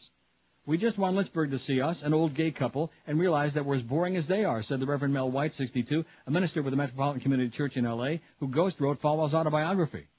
White and Falwell have been acquaintances for more than 15 years before White announced his homosexuality and have since debated Falwell's belief that some gays can be turned straight. When Falwell partially blamed the 9/11 attacks on gays last year, White said he was disappointed that his old friend had become so dogmatic and started planning a trip to Lynchburg. Jerry promised to tone down his anti-gay rhetoric, White said. It broke our hearts to see what he was doing. Falwell, who later apologized for his usually intemperate comments and even was rubbing his Tinky Winky doll, said White's move from across the road from the Thomas Road Baptist Church is a publicity stunt meant to harass his ministry. But the couple, he said, is always welcome at the church. I can't think of anyone who needs it more, Falwell said. Mel White abandoned his wife, children, and parents to move in with his male lover. I hope he turns his life around, or turns his wife around. White moved into the four-room cottage on Tuesday with Gary Nixon, 52, and their dog Bentley. The two, who still own a home in Laguna Beach, California, signed a one-year lease, plan to spend their time visiting with their new neighbors and exploring the city's many parks. We love it. We've never lived in a place where the leaves change, White said. You ever live in a place where the leaves change? Yes. Like right here, look at that. There's one. I feel a change right now. In October, members of White's activist group Soul Force will join the couple to restart a local Parents Former Lesbians and Gays chapter and go door to door to talk about homosexuality. From October 25th to 7th, hundreds of Soul Force members are expected to arrive in Lynchburg to mark the 3-year anniversary of a 1999 meeting with Falwell. Now we are your neighbors, not just in spirit but in fact, White said in a dinner invitation he hand-delivered to Falwell's office this week. Carol Church, 56, who met White at a service last week at the First Christian Church, said he thinks the couple will fit in. What's not to like, she said. He seems like a fine man, a dedicated Christian, said Church, who has since lent the couple a set of wooden chairs and a dining table from her basement. Church said she's happy White will challenge Falwell in his home community. How do you like them apples, huh? Them road apples. 11:57 at 560 WQM. We got Mandich at 1, the Humper at 3 for a short show. He's got Nat Moore with him at 5, whenever it is, at 3:15. Tom Lehman and Hallett Pontiac are doing it one more time. They're always doing it. They're constantly. They never stop doing it. They're absolutely doing it this time, though, because they continue offering you 0% financing. And you heard me right. With approved credit from GMAC, you can get yourself 0% financing for up to 36 long, excruciating months on all 2003 Pontiacs and GMC models. Well, I sure hope we get some more information about those great 2003s, don't you? Anytime now. Any minute now. In fact, I can almost smell that red muskrat now all the way up here. Or take a rebate up to $4,000 on all 2002 Pontiacs or GMC models in stock. And while you're at Hallett browsing around with no pressure from the sales holes, of course, check out the complete line of GMC SUVs, including the Envoy, voted by Motor Trend as the SUV of the year last year, plus see the all-new Pontiac Vibe SUV with the power of a sports car at just a teeny-tiny fraction of the price. Hallett's also has always got a gigantic, dependable selection of pre-owned cars, trucks, SUVs, and as far as credit is concerned, have no fear. Even if you want new screw-in, no problem at all at Hallett Pontiac GMC. So if you want an unbeatable deal, if you want to get treated like a human being, this is the place, Hallett Pontiac, 13401 South Dixie Highway, US 1, right across from the prestigious Falls, open every day, 7 days a week. Hallett Pontiac GMC, we be professional grade. We're Sports Radio 560, QAM. Now I do believe it be the 1 to 12 hour.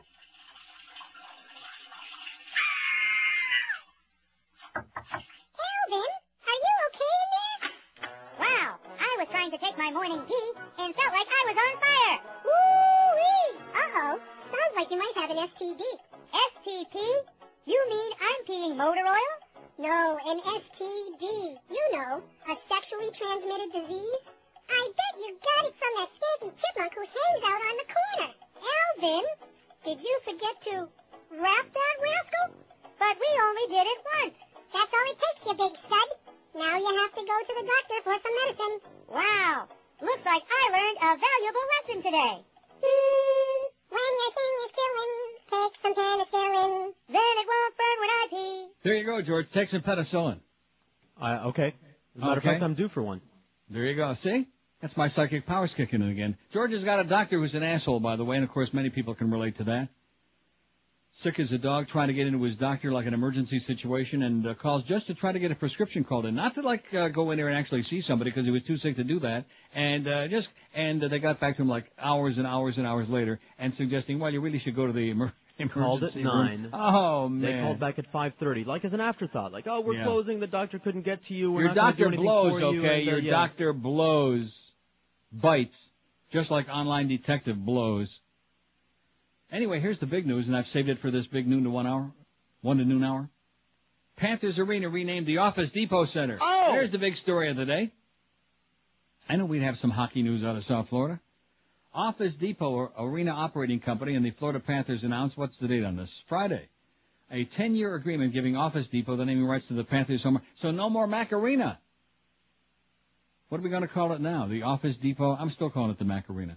Under the terms of the agreement, Office Depot Center is now the exclusive name of the 20,000-seat sports and entertainment venue located on One Panther Parkway in Sunrise.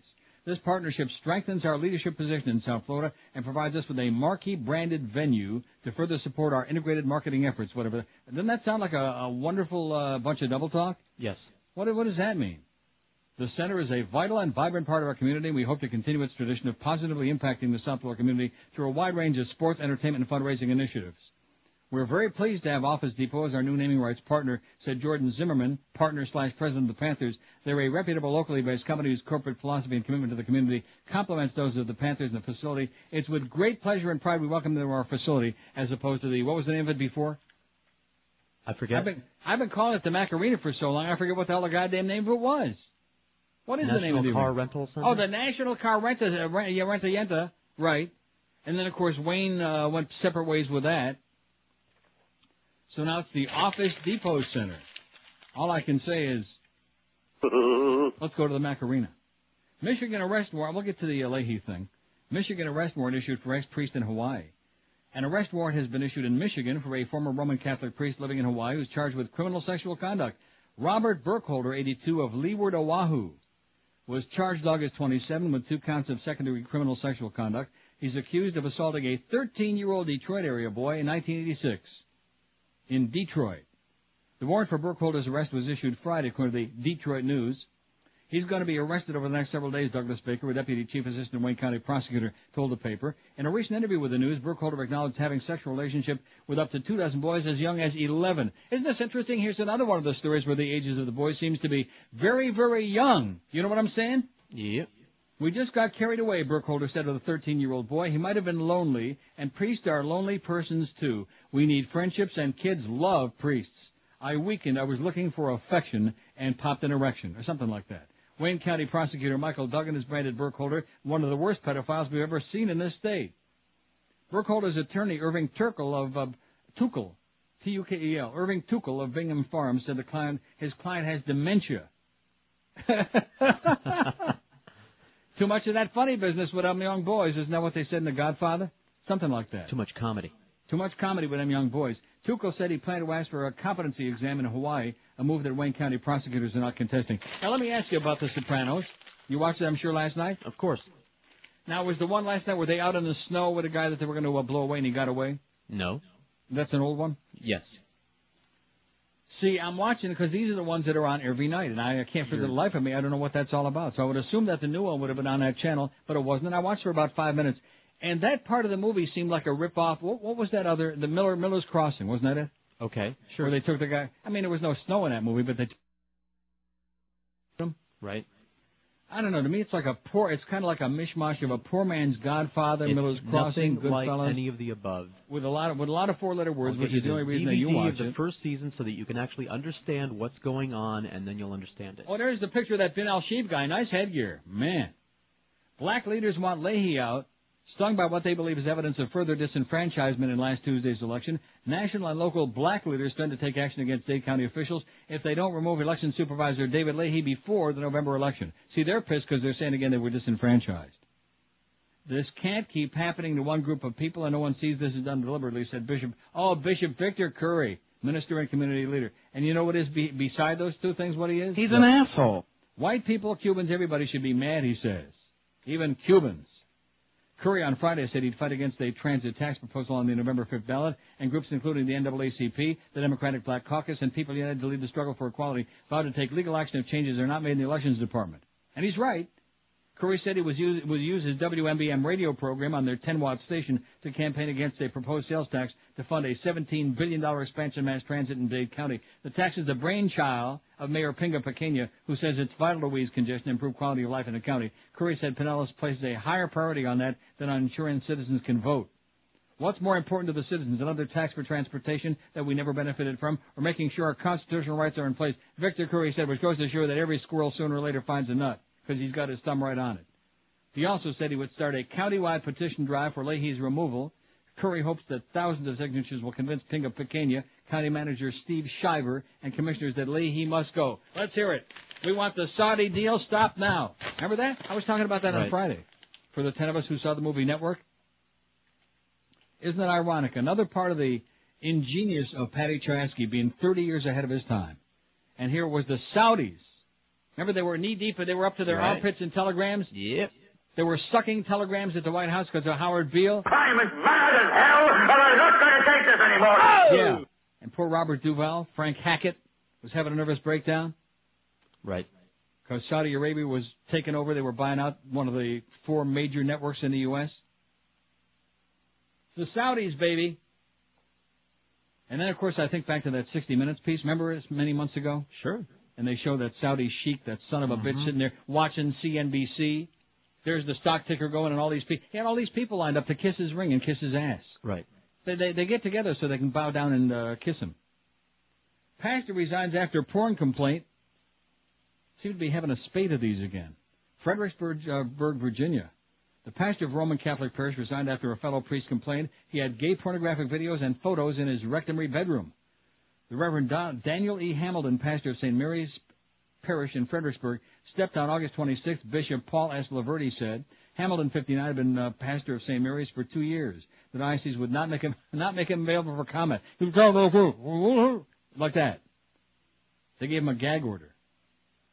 The diocese said Hamilton was ordered by the bishop to undergo evaluation and treatment last fall, cooperated fully. Despite these facts, certain persons recently took it upon themselves to publicize Father Hamilton's past failing, the diocese said in the statement. Because his ministry could be negatively impacted, Father Hamilton submitted his resignation as pastor. Bye, Father. Ex-priest sentenced in Australia. A former Roman Catholic priest was sentenced Friday to more than 10 years in prison for sex offenses against teenage boys, court officials said. Vincent Kieran Kiss. I want to give you a kiss. That was his name. Is that beautiful or what? Yep. Vincent Kieran Kiss pleaded guilty last month to 10 charges of indecent assault and 3 charges of sexual abuse against 4 boys during 1966 and 73. Kiss, 70, was sentenced to 10.5 years in prison and cannot be paroled for 7 years. The New South Wales State District Court was told Kiss met his victims, then aged between 13 and 17, when he was chaplain at a Catholic school in Albury, 300 miles southwest of Sydney. Prosecutors said Kiss would take the boys sailing round trips to Sydney, where he would sexually assault them. I want to give you a kiss. Judge Penelope Hawk, as in Hawk, Minishke, and Chinik, said Kiss's conduct had been a gross breach of trust exploitation. His conduct was appalling for any adult male, but was rendered more so as a teacher and spiritual advisor to boys of his faith in mind and body, she added. Kiss served time in prison after pleading guilty in 1993 to stealing almost $1 million from a charitable trust to fund a lavish lifestyle. Well, I guess, if you're going to have a nice sailboat, you got to, I want to give you a kiss. Have some serious cash. 12 minutes past noon at 560 WQM, 355 votes on a poll. How do you feel about George W.'s plans to invade Iraq? I'm against it. The timing smells of politics. You can smell it. Just like that bomb Neil dropped in the elevator. It's pungent. I'm against it. It smells of politics. 144. Let's roll. Saddam has to go. 100. I'm for it if our allies join in. 42. I'm for it even if we have to go it alone. 37. I'm against it. The U.S. should never be the aggressor. 32.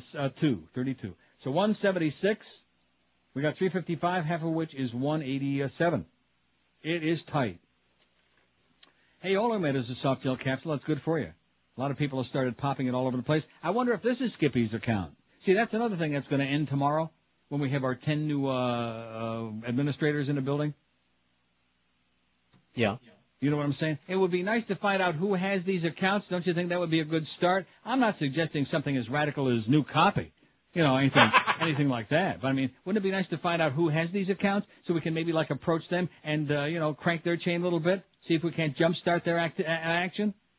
Anyway, in Oleomed, you'll find the best olive oil on the planet, along with a lot of other good stuff to help your health. Vitamins and minerals and herbals are in there, along with that great olive oil. And Oleomed makes a different product for each different part of your body and your health. One for your prostate. One specifically designed and divined to help your heart. One for your blood pressure and cholesterol. One for your circulatory system, your digestive system, your endocrine system, your skin, your bones, even your mind, Screw-Ann, even your mind, that's right. All using the benefits of the best olive oil on the planet, and Oleomed's got products for men and ladies as well, but I'm sure you know that by now. Pick some up today. Pick up Oleomed at Walgreens, Whole Food Markets, Navarro Pharmacy, Sedano's. It's a phenomenal, spectacular, sensational, amazing new product. It's pretty good. And you'll find it on the shelves in those stores, or get more information on it by calling their toll-free number, Oleomed. It's 1-866-Oleomed. That's one. Do I sound a little incoherent? No. Easy to understand why. Call 1-866-Oleomed, or you can order their products on their website, too, at oleomedamerica.com. This is Sports Radio 560, QAM. Are you fudge packing? Hiya, pal. This is Rosie O'Donnell. So, you think I ain't a girl no more, huh? You think I ain't a girl no more? Phew, would I like to belt you one? Bang, zoom. Well, for your information, I'm the queen of my castle. Of course I'm a girl. Just ask any of my girlfriends, like Janet Reno or Ann Coulter. They'll tell you I'm a girl. A girl. I'm a girl.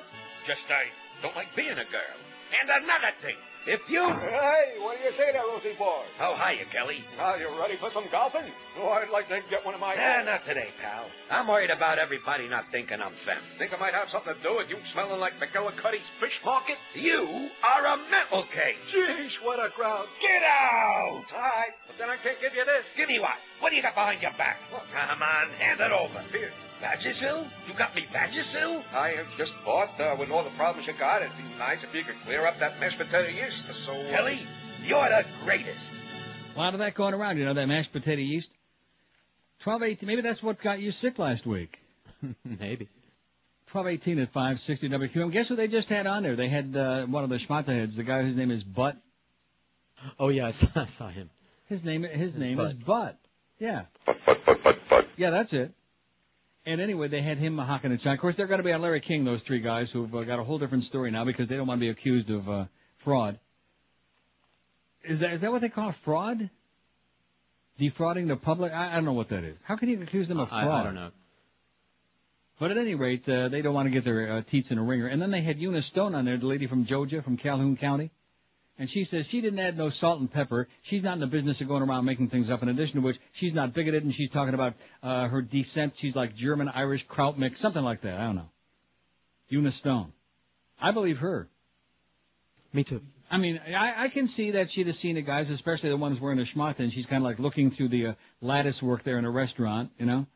Right. Looking through the lettuce and the lattice.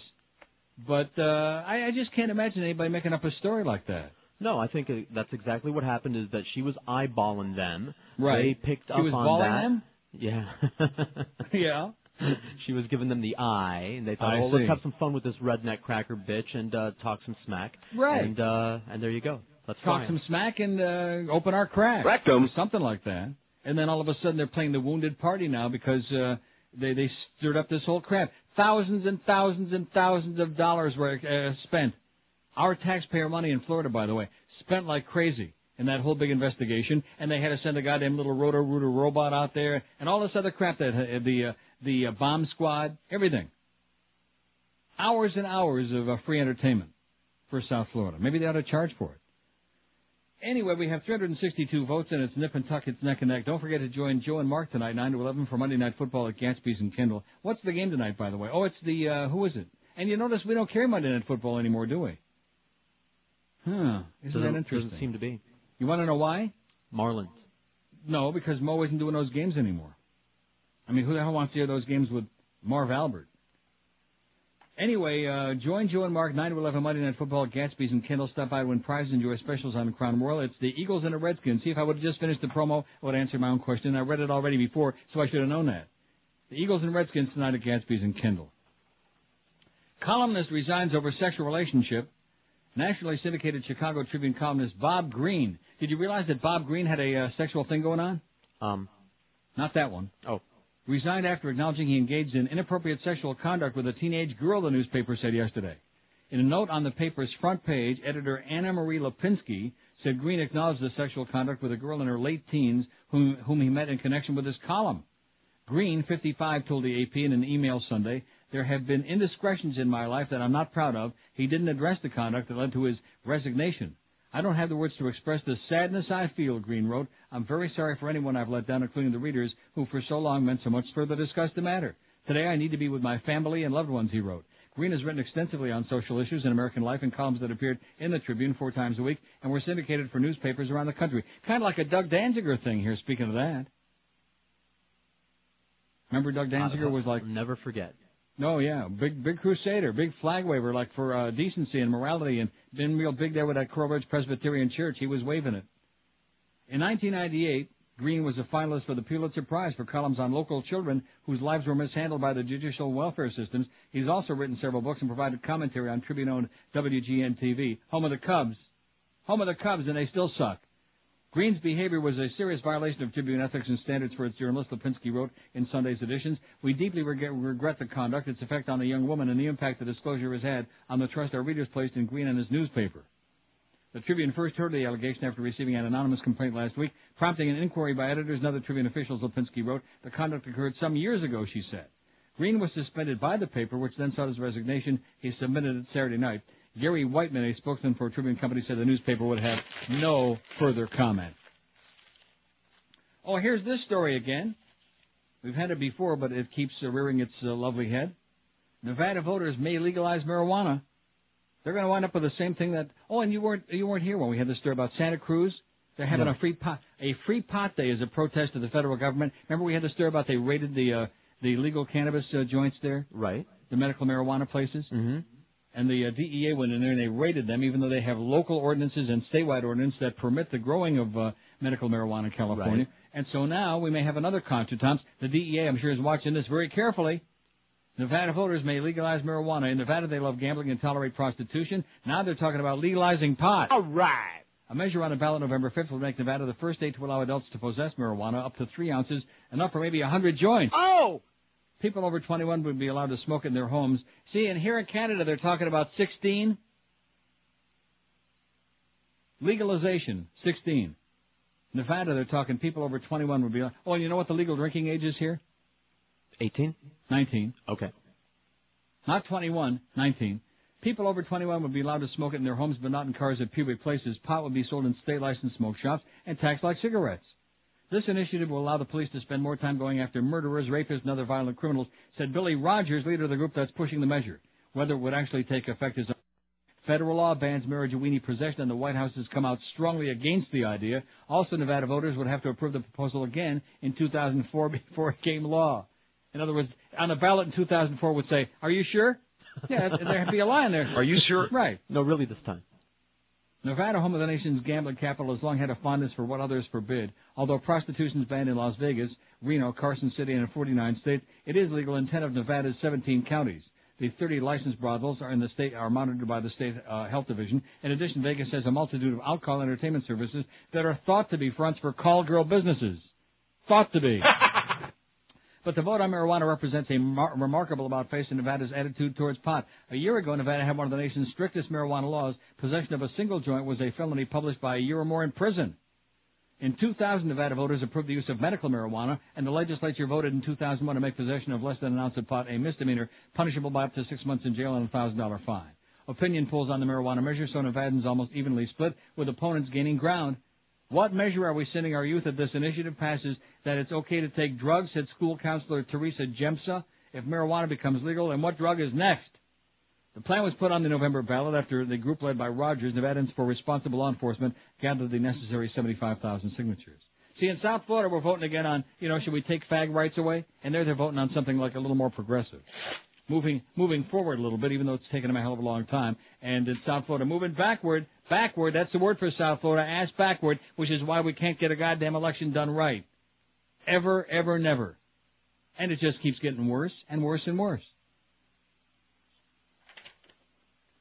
Germany's Foreign Secret Service, BND, voiced doubts on U.S. intelligence reports that have warned of Iraq's advanced weapons of mass destruction program. The Daily Berliner Zeitung cited a high-ranking BND official as saying in Berlin last Thursday. Acknowledging that Iraq was in fact continuing to develop its weapons of mass destruction program, the official noted, "Let us doubt whether these programs are nearing a successful conclusion." The official added that although Iraq ordered a UN arms inspector to leave the country in 1998, the BND has still managed to obtain a lot of information on Iraq's weapons program. According to a 1999 BND report, Iraq would be capable of reaching the technological level of its 1990 arms program, which included a remarkable nuclear infrastructure. Huh? That last sentence is kind of like, left like hanging there. They would be, they could be, but they're not close, is basically what it boils down to. Are they close? No. 27 past noon at 560 WQM. We got the angry puppy, the mad dog, coming up at 1 o'clock this afternoon.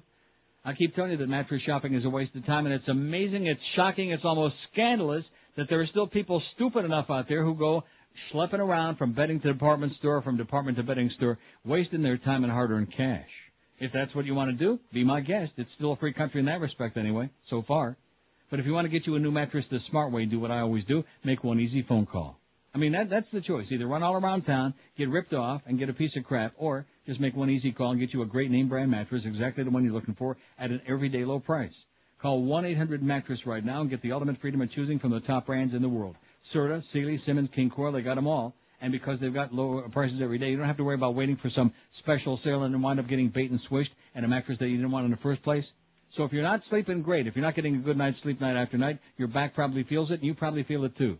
Get rid of the old crappy mattress and call Dial a Mattress right now. They'll be there in no time. And don't forget, you pick the schedule. Any 2-hour window, any day, 7 days a week.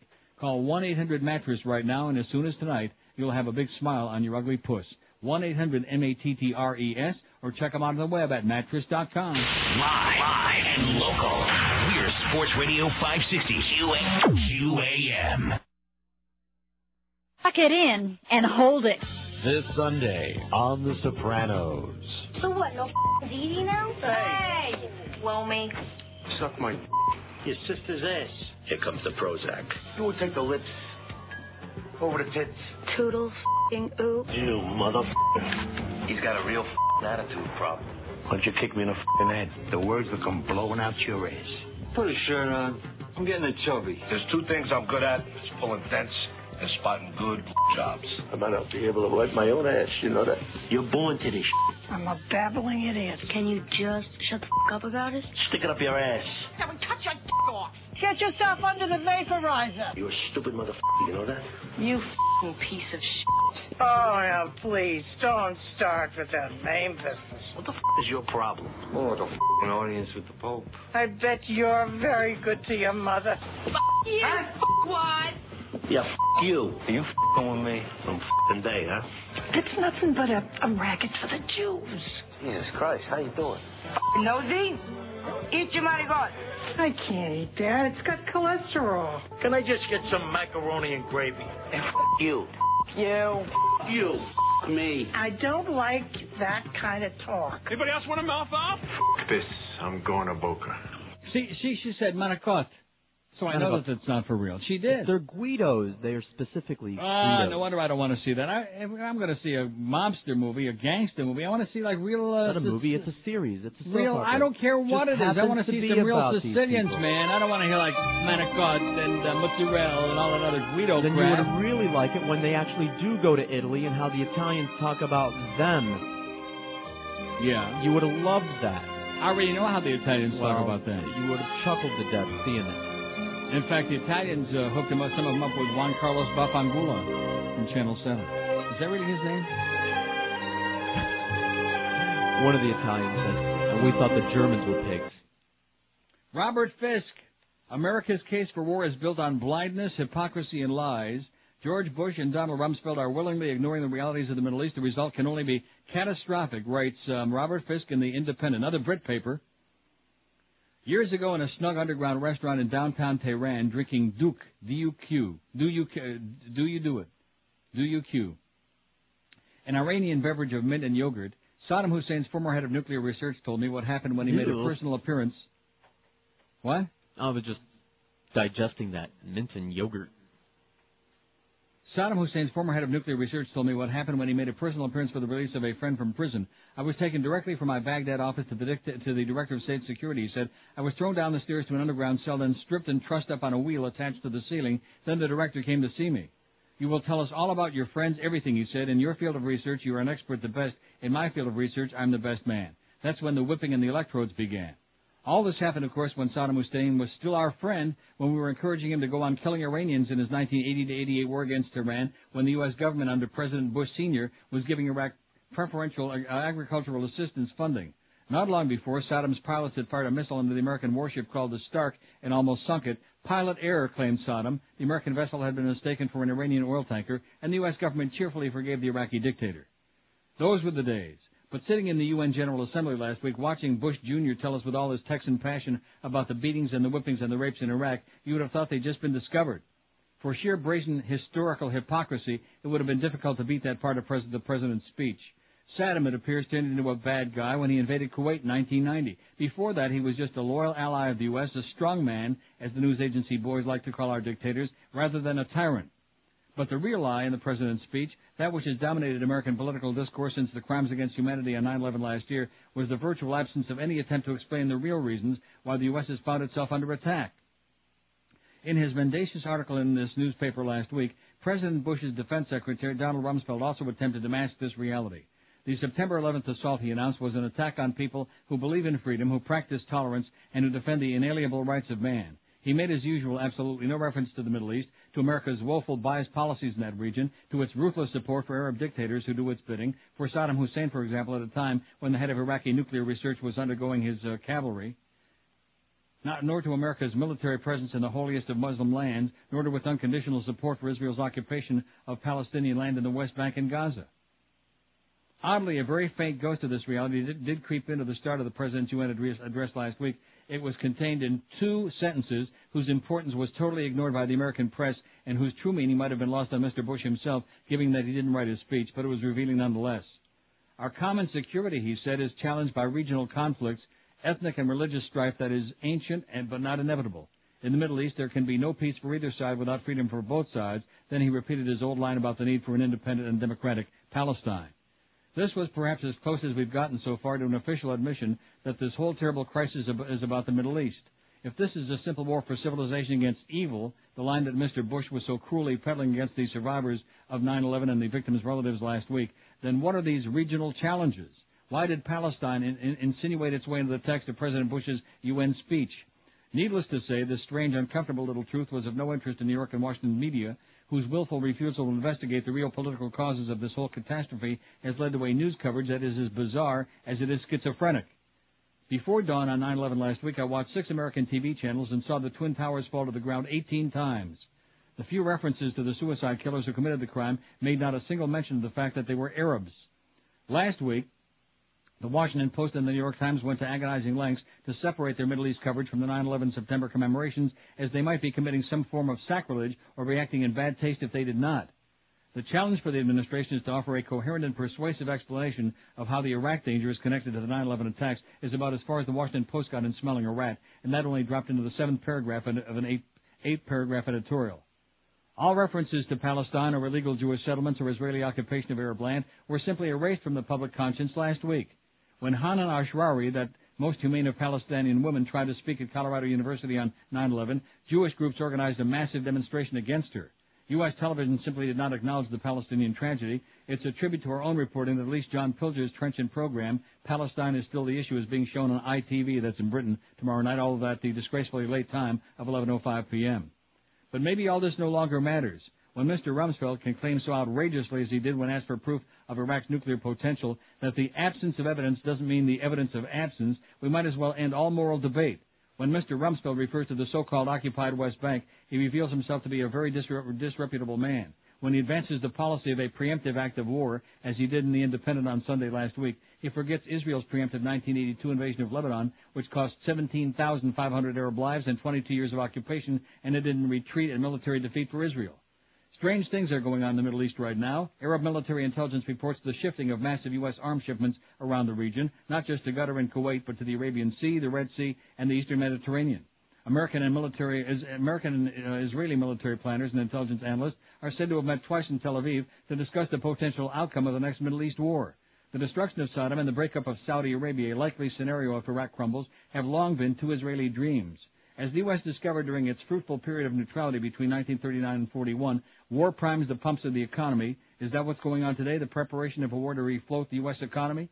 My Israeli colleague Amira Haas once defined to me our job as journalists, to monitor the centers of power. Never has it been so important for us to do just that, for if we fail, we'll become the mouthpiece of power. So a few thoughts for the coming weeks. Remember the days when Saddam was America's friend. Remember that Arabs committed the crimes against humanity, 9/11 last year, and that they came from a place called the Middle East, a place of injustice and occupation and torture. Remember Palestine. Remember that a year ago no one spoke of Iraq, only of Al-Qaeda and Osama bin Laden. And I suppose remember that evil is a good crowd puller, but a mighty hard enemy to shoot down with a missile. Wow. Yeah, kind of hard to shoot that evil down with a missile, ain't it? Last time we checked. Yes. That's 20 till 1 at 560 WQAM. You notice most of the, well, not most, but a lot of the good articles are in the Brit papers? Yes, indeed. Because they don't have to pander as much? Correct. 20 till 1, we got the Mad Dog coming along who's going to rave about that big Dolphin win against the Indianapolis Colts yesterday who just don't have a watch. They don't have a clock. That's the problem. They just don't get it. Or maybe it could be that Sandy Peyton Manning is just a little stupid. He looks stupid. Maybe he is a little stupid. Highly overrated, by the way, but you won't hear that on this station.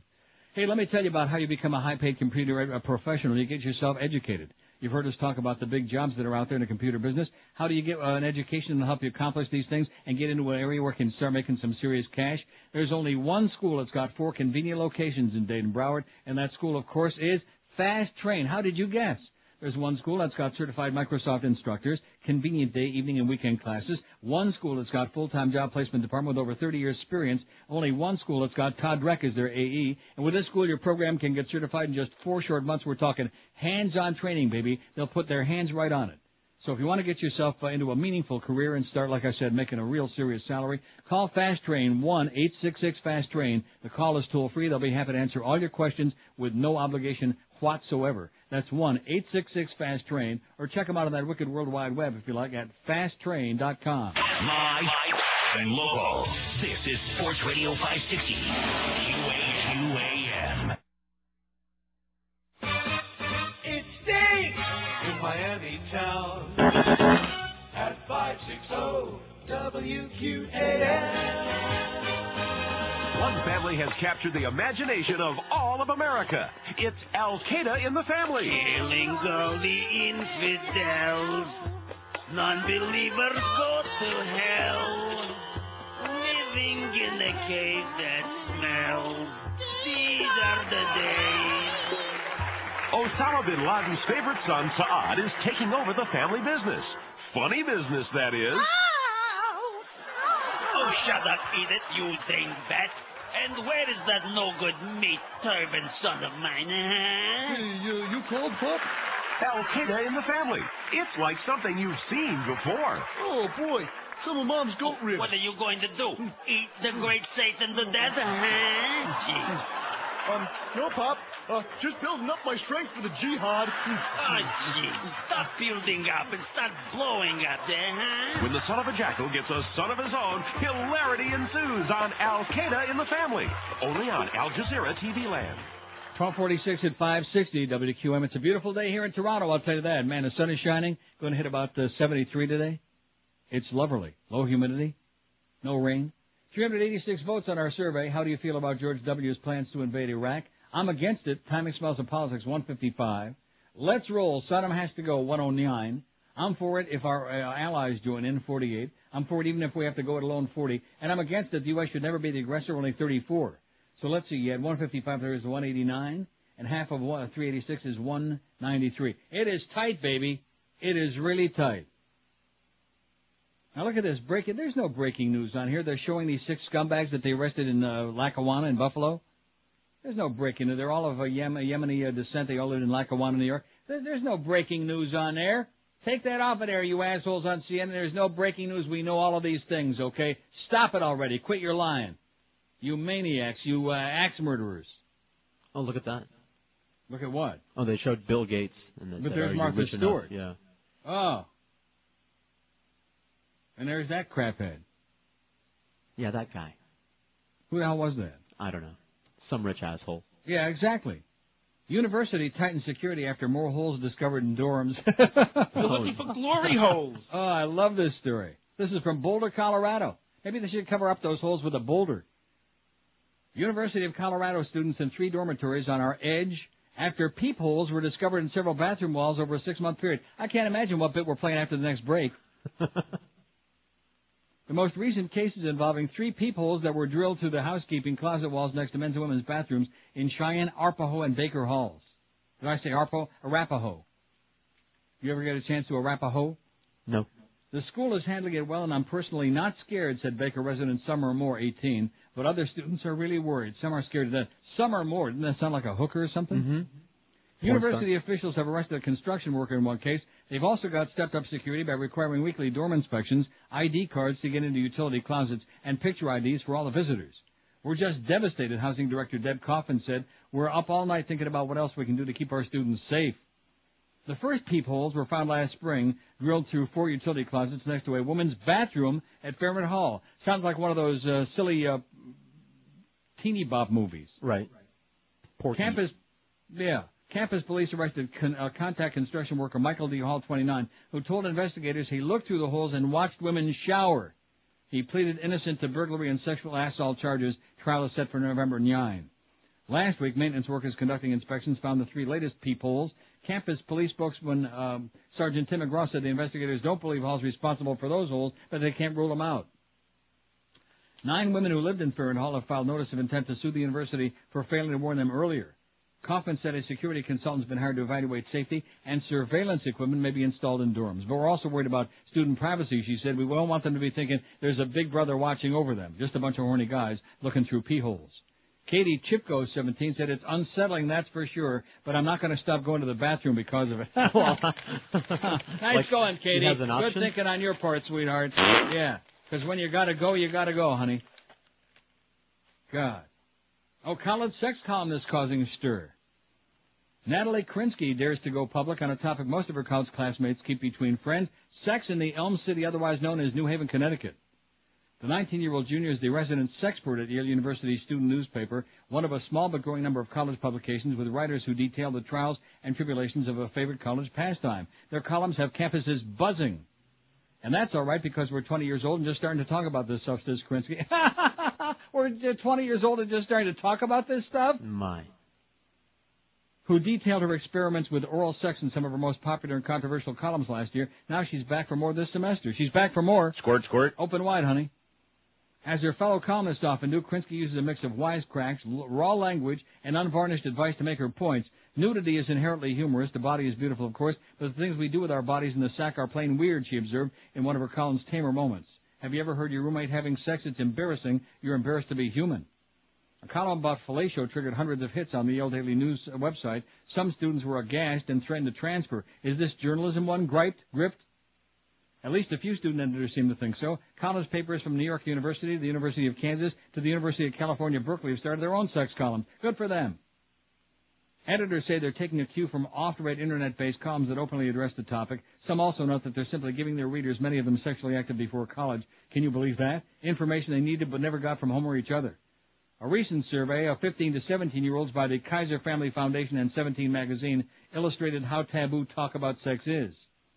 Among teens who had engaged in sexual intercourse, only 1 in 10 discussed their plans with a parent ahead of time, the survey said. About 40% of sexually active respondents also said they'd never talked to their sex partners about the AIDS virus and other sexually transmitted diseases. While it would be nice to think that kids don't have hormones and aren't ready to have sex until they're married and in their 20s, that's not reality. No kidding, said Megan Bainham, sex columnist at the University of Kansas Student Newspaper.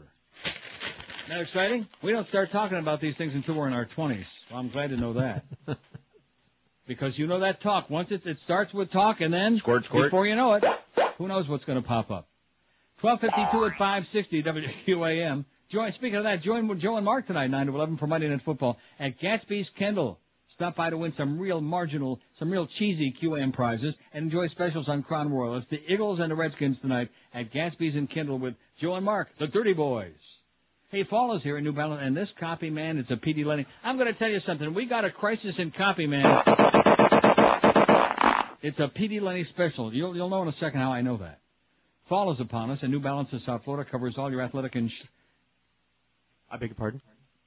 Fall is upon us, and New Balance South Florida covers all your athletic and schlepping around town needs. Who do you think wrote that? Skippy. Our number one schlepper. If you need new athletic shoes for cross-training, cross-dressing, running, walking, weightlifting, or other weekend warrior activities, New Balance of South Florida has got your feet covered.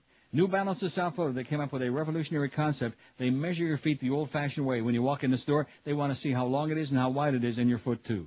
They custom design shoes for it, New Balance of South Florida, because they care about your comfort. With all the other brands of shoes, if they don't fit, you have to go to another model or type. Oh, this could be the worst single piece of copy I've ever read in my life. P.D. Lenny, guess what? You're going to the woodshed, sweetheart. You're going to the woodshed. Go schlep them around, okay? New Balance has got shoes to match your foot's length from infant to size 20 and width from narrow AA to extra wide 4E. And I'll give him a 4F. The result, athletic shoes that give you the best possible fit, like the great walk-in shoes that I've been wearing. And in fact, this is my second pair. These are the best I've ever worn, and I'm not falling on my ass all the time either. New Balance of South Florida. They got styles, shoes, and sizes and widths of shoes that you could only find before in catalog. This is the worst piece of... If they pay for this spot, it's got to be one of the great... You know something? Even Jesse James never pulled a heist like this. You know that?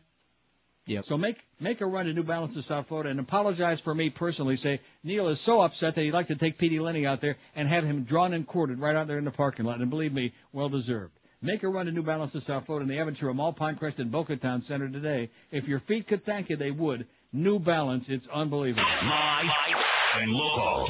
This is Sports Radio 560. QAM. For glory hole. Peeping through the keyhole, watching Mom and Dad. Peeping through the keyhole, the most fun we ever had. Mom and Dad were playing tag right there on the bed. Mommy used her boobies as a pillow for Daddy's head. Mommy's head was bobbing, she almost got whiplash. I don't know what she was drinking, but she got a milk mustache. Oh, all right. Peeping through the keyhole, ain't sure what I see. But I sure do like it more than anything on TV. Mom and Dad were hooked together like my Lincoln logs. Last time I saw something like that, Mom was yelling at the dog. Dad was breathing heavy. Mom was on her knees. He must have had a boo-boo cause she kissed him where he pees. Peeping through the keyhole, watching Mom and Dad. Peeping through the keyhole, the most fun we ever had. Well, we watched a little longer, and I started to get sick. If Daddy's name is Elmer, why Mom asked for Dick? Daddy groaned and his eyes rolled back. Mommy wanted more. She climbed back on top of him, but all he did was snore. Peeping through the keyhole as the minutes passed. I can't wait to try this out on some girl in my class. Yes. Well, I can't wait to try this out on some girl in my class. 12:58 at 560 WQAM. We got 397 votes. I bet you we can make 400 before we have to get out of here. You think? All right. Think we can get three more? We got 397. How do you feel about GW's plans to invade Iraq? I'm against it. The timing smells of politics. You know I got bugs in here? Oh, no. Yeah, little tiny black ones. Maybe Steve can come up here. Don't come up here, Steve. You're strange. We appreciate the great job. No more ants in the house, but I got bugs. I'm against it. The timing smells of politics as far as this invasion of Iraq. 158 said that. Let's roll. Saddam has to go. Oh! 113 said that. 28.4%. I'm for it if our allies join in. 50. I'm for it even if we have to go it alone. 40. And I'm against it. The U.S. should never be the aggressor. 36 be saying that. Now, is this thing are we going to get those other three or not? Are we done? No, we'll get them. 2 more minutes. I understand, but it came like 2 hours. And I can't one find more. that Lynn Samuels' website is not popping up on here. Get a blank screen. Uh-oh. You don't think they sabotaged my good friend Lynn, do you? There we go. 401 I got. 401. 401. In fact, I'm going to get on the 401. That's the major highway up here, the 401. You think that's like significant? No. No. State Department removes link to GOP website. It was an honest mistake, the U.S. State Department says, explaining how its website, giving tips to travelers headed for Guadalajara, Mexico, served simultaneously as a gateway for a Republican Party sales pitch. It must have been just an accident. With one click, a handsome photograph of President George W. appeared. Another served up advice on how to get involved with the Republican Party, even how to make a donation. The link, which apparently had been operating for at least a week, was removed Thursday after a reporter inquired about it. On Friday, a department official blamed a local employee in the U.S. consulate in Guadalajara. The official said the link has been removed and replaced with a link to the White House's Spanish language website. How do you like that? Incredible. Federal law bars government resources from being used for partisan political purposes. The New York Times said the site recounted highlights from Bush's record and offered for sale Republican memorabilia that included mugs, ties, scarves, and ballpoint pens. A spokesman for the Republican National Committee said party officials had no idea that a government agency's website had a link to the party site. State Department is acting to ensure that all its websites connect to appropriate sites, the official said, now that they were caught with their goddamn website down. How do you like that, huh? That's funny. Those good, God-fearing, honest people, God damn it, who are sure a hell of a lot better than heathens like us. Bye. The Neil Rogers Show on 560 WQAM, Miami, Fort Lauderdale.